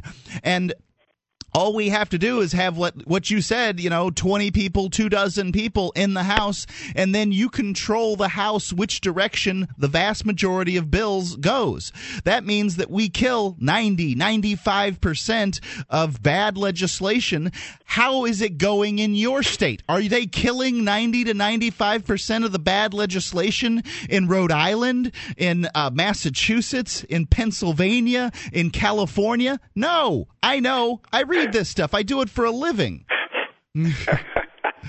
I mean, it's got a little fired up there, didn't you, Mark? I picked up and moved for a reason, Don, because I saw that there was nothing that could be done in Florida. All the Yankees are sending down their old socialists that are voting for whatever they're voting for, and the government's growing every day. I couldn't do anything there. No, that's exactly right, which is what I was alluding to on the frustration. It must be frustrating as hell to live in these states where you're banging your head against a concrete wall and getting nowhere. And it's got to be frustrating. And then that leads to anger, and then that leads to outburst and all kinds of stuff. When you can come up here and actually get involved and feel good about yourself. You go to bed at night and you say, yeah, wow, that was great. I knocked on 400 doors today. My knuckles were sore. But, boy, I feel good because out of the 400 people I met today, 300 of them were very nice and smiled and, oh, thank you, and I'll definitely consider voting for you, or yes, I will vote for you, or whatever. You feel good. Even if you lose the election at that point, you still feel good. You know you got out and did something. And it doesn't have to just be the State House. I mean, one of the advantages of New Hampshire is New Hampshire elects everything and everybody. We elect water commissioners. We elect cemetery trustees. We elect school boards. We elect fire districts. I mean, and on and on and on. All of those different types of political organizations are elected positions. You have to go out and campaign. You get elected. And here's the big thing. Once you're elected, you've got to vote on that board. It's a whole different thing when you're voting on a board. Now, I've been on the school board for 9 years here in my town. Yeah. And believe me, they still don't know how to handle me. They were going to put in a policy against firearms, for example, one time, or weapons in general. We want a policy against that. And I said, we're not going to do that. Don't even think about it. We got people who hunt. They have shotguns and rifles in the car. They drop their kids off at school, pick the kids up at night. We're not going to make them criminals. We're just not going to do it. So that was one example of being on a local school board where it was very successful. They dropped the whole policy and never adopted it. And those kind of things can happen, almost every single month. So there's the local issues, but again, you're involved in your government. You are the government. And the people around you are citizens. They're not career politicians. Like you said, they get $100 a year to be a state rep, plus your mileage from wherever you live to Concord. And that's it. You're not in it for the money.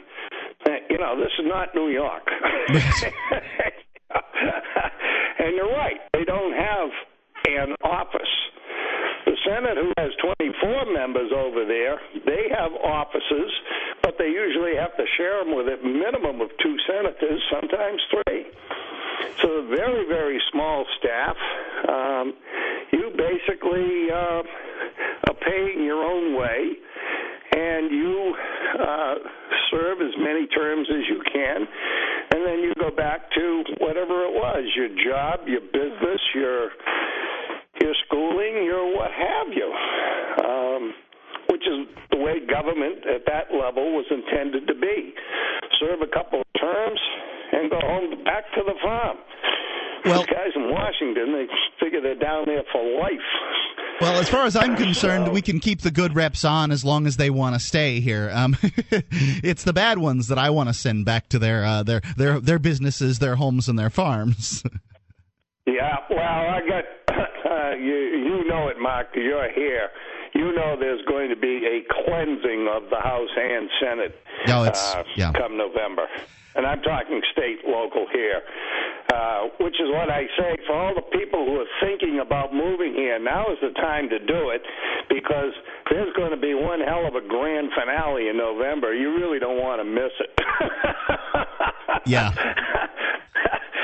I got a funny feeling there'll be an awful lot of fireworks being shot off here in New Hampshire come the closing of the polls and the counting of the votes.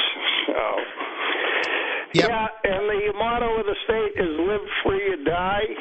The socialists have moved in from Massachusetts right on our border and tried to start putting in their ways of doing things. And they've had a little bit of a degree of success, but what they're getting now is a tremendous backlash. We do not want socialistic agendas here in our state. Yep. And we're not going to have it. We just will not put up with it. We had one brand new rep, didn't know what was going on, put in an anti-gun bill, and there were 500 people that showed up at the hearing. And I would say probably half of them were carrying guns. But anyway, they participate. People participate, and they keep track of who's voting for what. You're not hiding under some rock somewhere in obscurity. You are the citizen. You are a citizen legislator, and by God, you get the feathers ruffled around here, and there will be 500 people at a hearing. It's absolutely true. Great place to be. If something bad was going on in the Florida State House when I lived in Sarasota, I don't know how I would have ever found out about it, but if I did find out about it, it's a heck of a commitment to say, yeah, I'm gonna go 6 hours one way to Tallahassee to stand up against this. New Hampshire, just because of its size, it fosters people being more involved in their government. Pretty much 2/3 of the population lives in 1/3 of the state, which is the bottom third of the state. So the vast majority of people don't live more than an hour and a half from the state house, and there's some people up in the northern portion that could probably, if you were the very top up there in Pittsfield or whatever, it might take you 3.5 hours to get to the state house. But the vast majority of people from for the Free State Project are moving in the southern portion of New Hampshire, where the weather is at least 10 degrees warmer in the winter. So People are that much more participatory. And, another thing is, how about that gal who tried to put in that homeschooling legislation twice now? I mean, it makes the people that showed up for the gun event look like a small crowd. There were 1,500 people. That was that's another thing. You had this bureaucratic mentality. You had on the education committee, and I'll keep it general without pointing out names or anything. We know who they are. They're on their way out. Emma Rausch.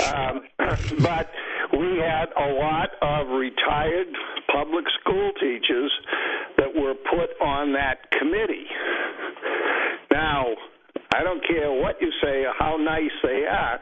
If you spent 20 or 30 years in the public school system and retired from it, you are a thoroughly brainwashed socialist, because they always look towards administration as having all the answers. The administration tells them what to do. The administration lays out the agenda of what is right and wrong and what is politically correct and not politically correct. So it's a top-down type of system when you're dealing with public schools. They carried that mentality into the education committee and tried to put in those types of socialistic controls. We'll control this. We won't allow that. We'll have a fee for the other thing. They tried to bring those in. You're right. The homeschoolers went right through the roof in this state, and there were, I don't know how many showed up, but you're right. It did make the gun hearings look like kindergarten in comparison. The halls were filled, the elevators were filled, the stairwells were filled, the front lawn was filled, the front steps was filled. Yeah, that's absolutely true. I went there with my wife to support, and the huge, what they call the general court where the house meets, was the whole viewing area was packed, standing room only. The hall out in front was packed, standing room only. They were lined up 3 across up the stairs going up there. I believe that's on the 2nd floor. It might be on the 3rd. And the lobby was filled, and the homeschooling moms were giving lessons on the Civil War to their kids, because there's all these flags and battle stuff in the house lobby there. And then they were out on the lawn. I never got up the steps, Don. I didn't see any reason to go up. I mean, that's New Hampshire. You just hit New Hampshire right on the head. That is exactly. And speaking of the homeschoolers, they were giving lessons on the Civil War because of all the Civil War flags and that. But more importantly, they were giving these kids lessons, hands-on, first-person lessons on how government is supposed to work. Yep, they brought their kids. They'd be 4 or 5 in a row, descending. Dun dun dun. They brought they were well washed and pressed, and they gave a very, very polite, clean, and neat hell no to the House Education Committee, and it was amazing to see. And people talk about they want a participatory democracy, and I can tell you these politicians wanted anything but this kind of participatory democracy going on in Concord. They were like, oh my goodness, and you can't do anything against that level of participation. No, you absolutely cannot. And what that has done is, we've taken the good leaf from the frustration side of the problem. When people see this kind of stuff, they don't get frustrated, they get angry. And they say, who put in that bill? What district do they live in? Yeah. I am going to make sure that individual or individuals does not get reelected. Now, I can give you one quick snapshot of that. There was a very liberal senator who was putting in, and again, I don't want to mention any names because that just stirs animosity for no reason. the senator, the woman, lived in Manchester, and she was putting in this incredibly terrible anti-gun bill.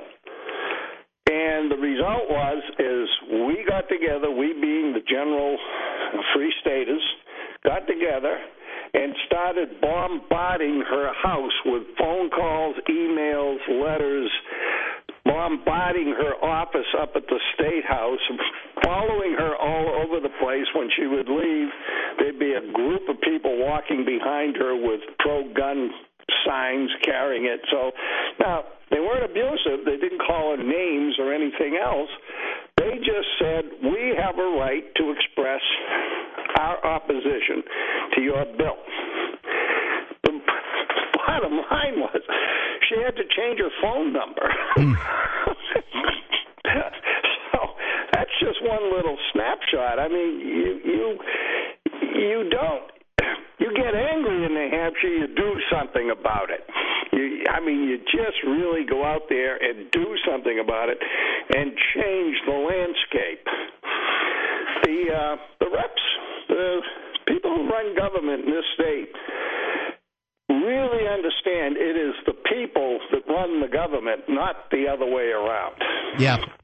In other states, when you don't have as many people, because having fewer people to vote for you makes every vote that much more valuable. And I don't know how many representatives there are in the state of California, but say there's 100 of them. When you're spreading that over, I don't know, 45, 50 million people, they have a huge constituency. They don't care what the average person says. But in my town, my representative has a constituency of 2,500 people. So, and about a tenth of them vote. Maybe 20% of them vote. Maybe a fifth of them vote. And so when somebody says something to him, he has to pay attention to that. Oh, absolutely they do. Absolutely. And the other thing is, you're going to meet this guy in the coffee shop tomorrow morning. I do. It isn't like the reps live in some foreign planet somewhere behind security and magnetometers and all this kind of stuff. They're citizens. They're in the grocery store. They're at the coffee shop. They're at the gas station. You're filling up the gas. In comes your state rep and fills up his gas tank. Yep. They're not alien people on another planet. They're people right across the street from where you live. They're people you see in church, in the supermarket, and your kids go to school with their kids, unless you're homeschoolers. It's people so you can walk right up and say, look, I really object to this, that, or the other thing, whatever it is, or I really think you're doing a great job, and I'll continue to support you in your efforts because I've been watching your voting up there, and I really like the way you vote. It goes both ways. But you're right. The state senator, absolutely knows who they are, who the constituents are, and they do pay attention. They have to pay attention. Don Gorman, final thoughts? Some of those retired school teachers, I don't think will be on the education committee next term. I think you're probably right about that. I have to get running, Don. Matter of fact, I'd bet dollars to donuts on it right now. So, do you have any final thoughts, Don? I have to get running here. Oh, you do? Okay. My final thought today is the thought that I had 5 years ago when 12 people showed up that had moved and were here for the first time and all kind of bewildered, and is this going to work? We didn't even know if it was going to work. Sure. So it was all new and exciting and scary, and the whole thing all rolled into one. But the only thought I have right now is just stop living where you're living. We have great schools, we have great hospitals, we have great roads, great mountains, great seashore. And government that is off your back, and it's just, pack up and move. Thanks. That's my thought. Pack up and move. And before you pack up and move, go to freestateproject.org, sign the statement of intent for the Free State Project. And Don Gorman, thank you very much. Okay. Good luck to everybody. Attention, all active duty members and veterans of the U.S. military. Your proud service to your country entitles you with the right to participate in special VA loan programs with benefits not available to the general public, like the ability to purchase a new home with no down payment or mortgage insurance, or refi with cash out, up to 100% of your present home equity with less strict credit criteria. You are entitled to these benefits. Review them online at varadio.com. This is Tim Lewis from iFreedom Direct and a veteran of Operation Iraqi Freedom. I want you to know that as a member or veteran of the United States military, you've earned special rights and privileges. On your feet! And get the details at varadio.com. iFreedom Direct Corporation is a private lender approved by the VA and licensed in most states. In certain states, certain restrictions and limitations apply. For a current list of licenses, disclosures, and all benefits, go to varadio.com. varadio.com.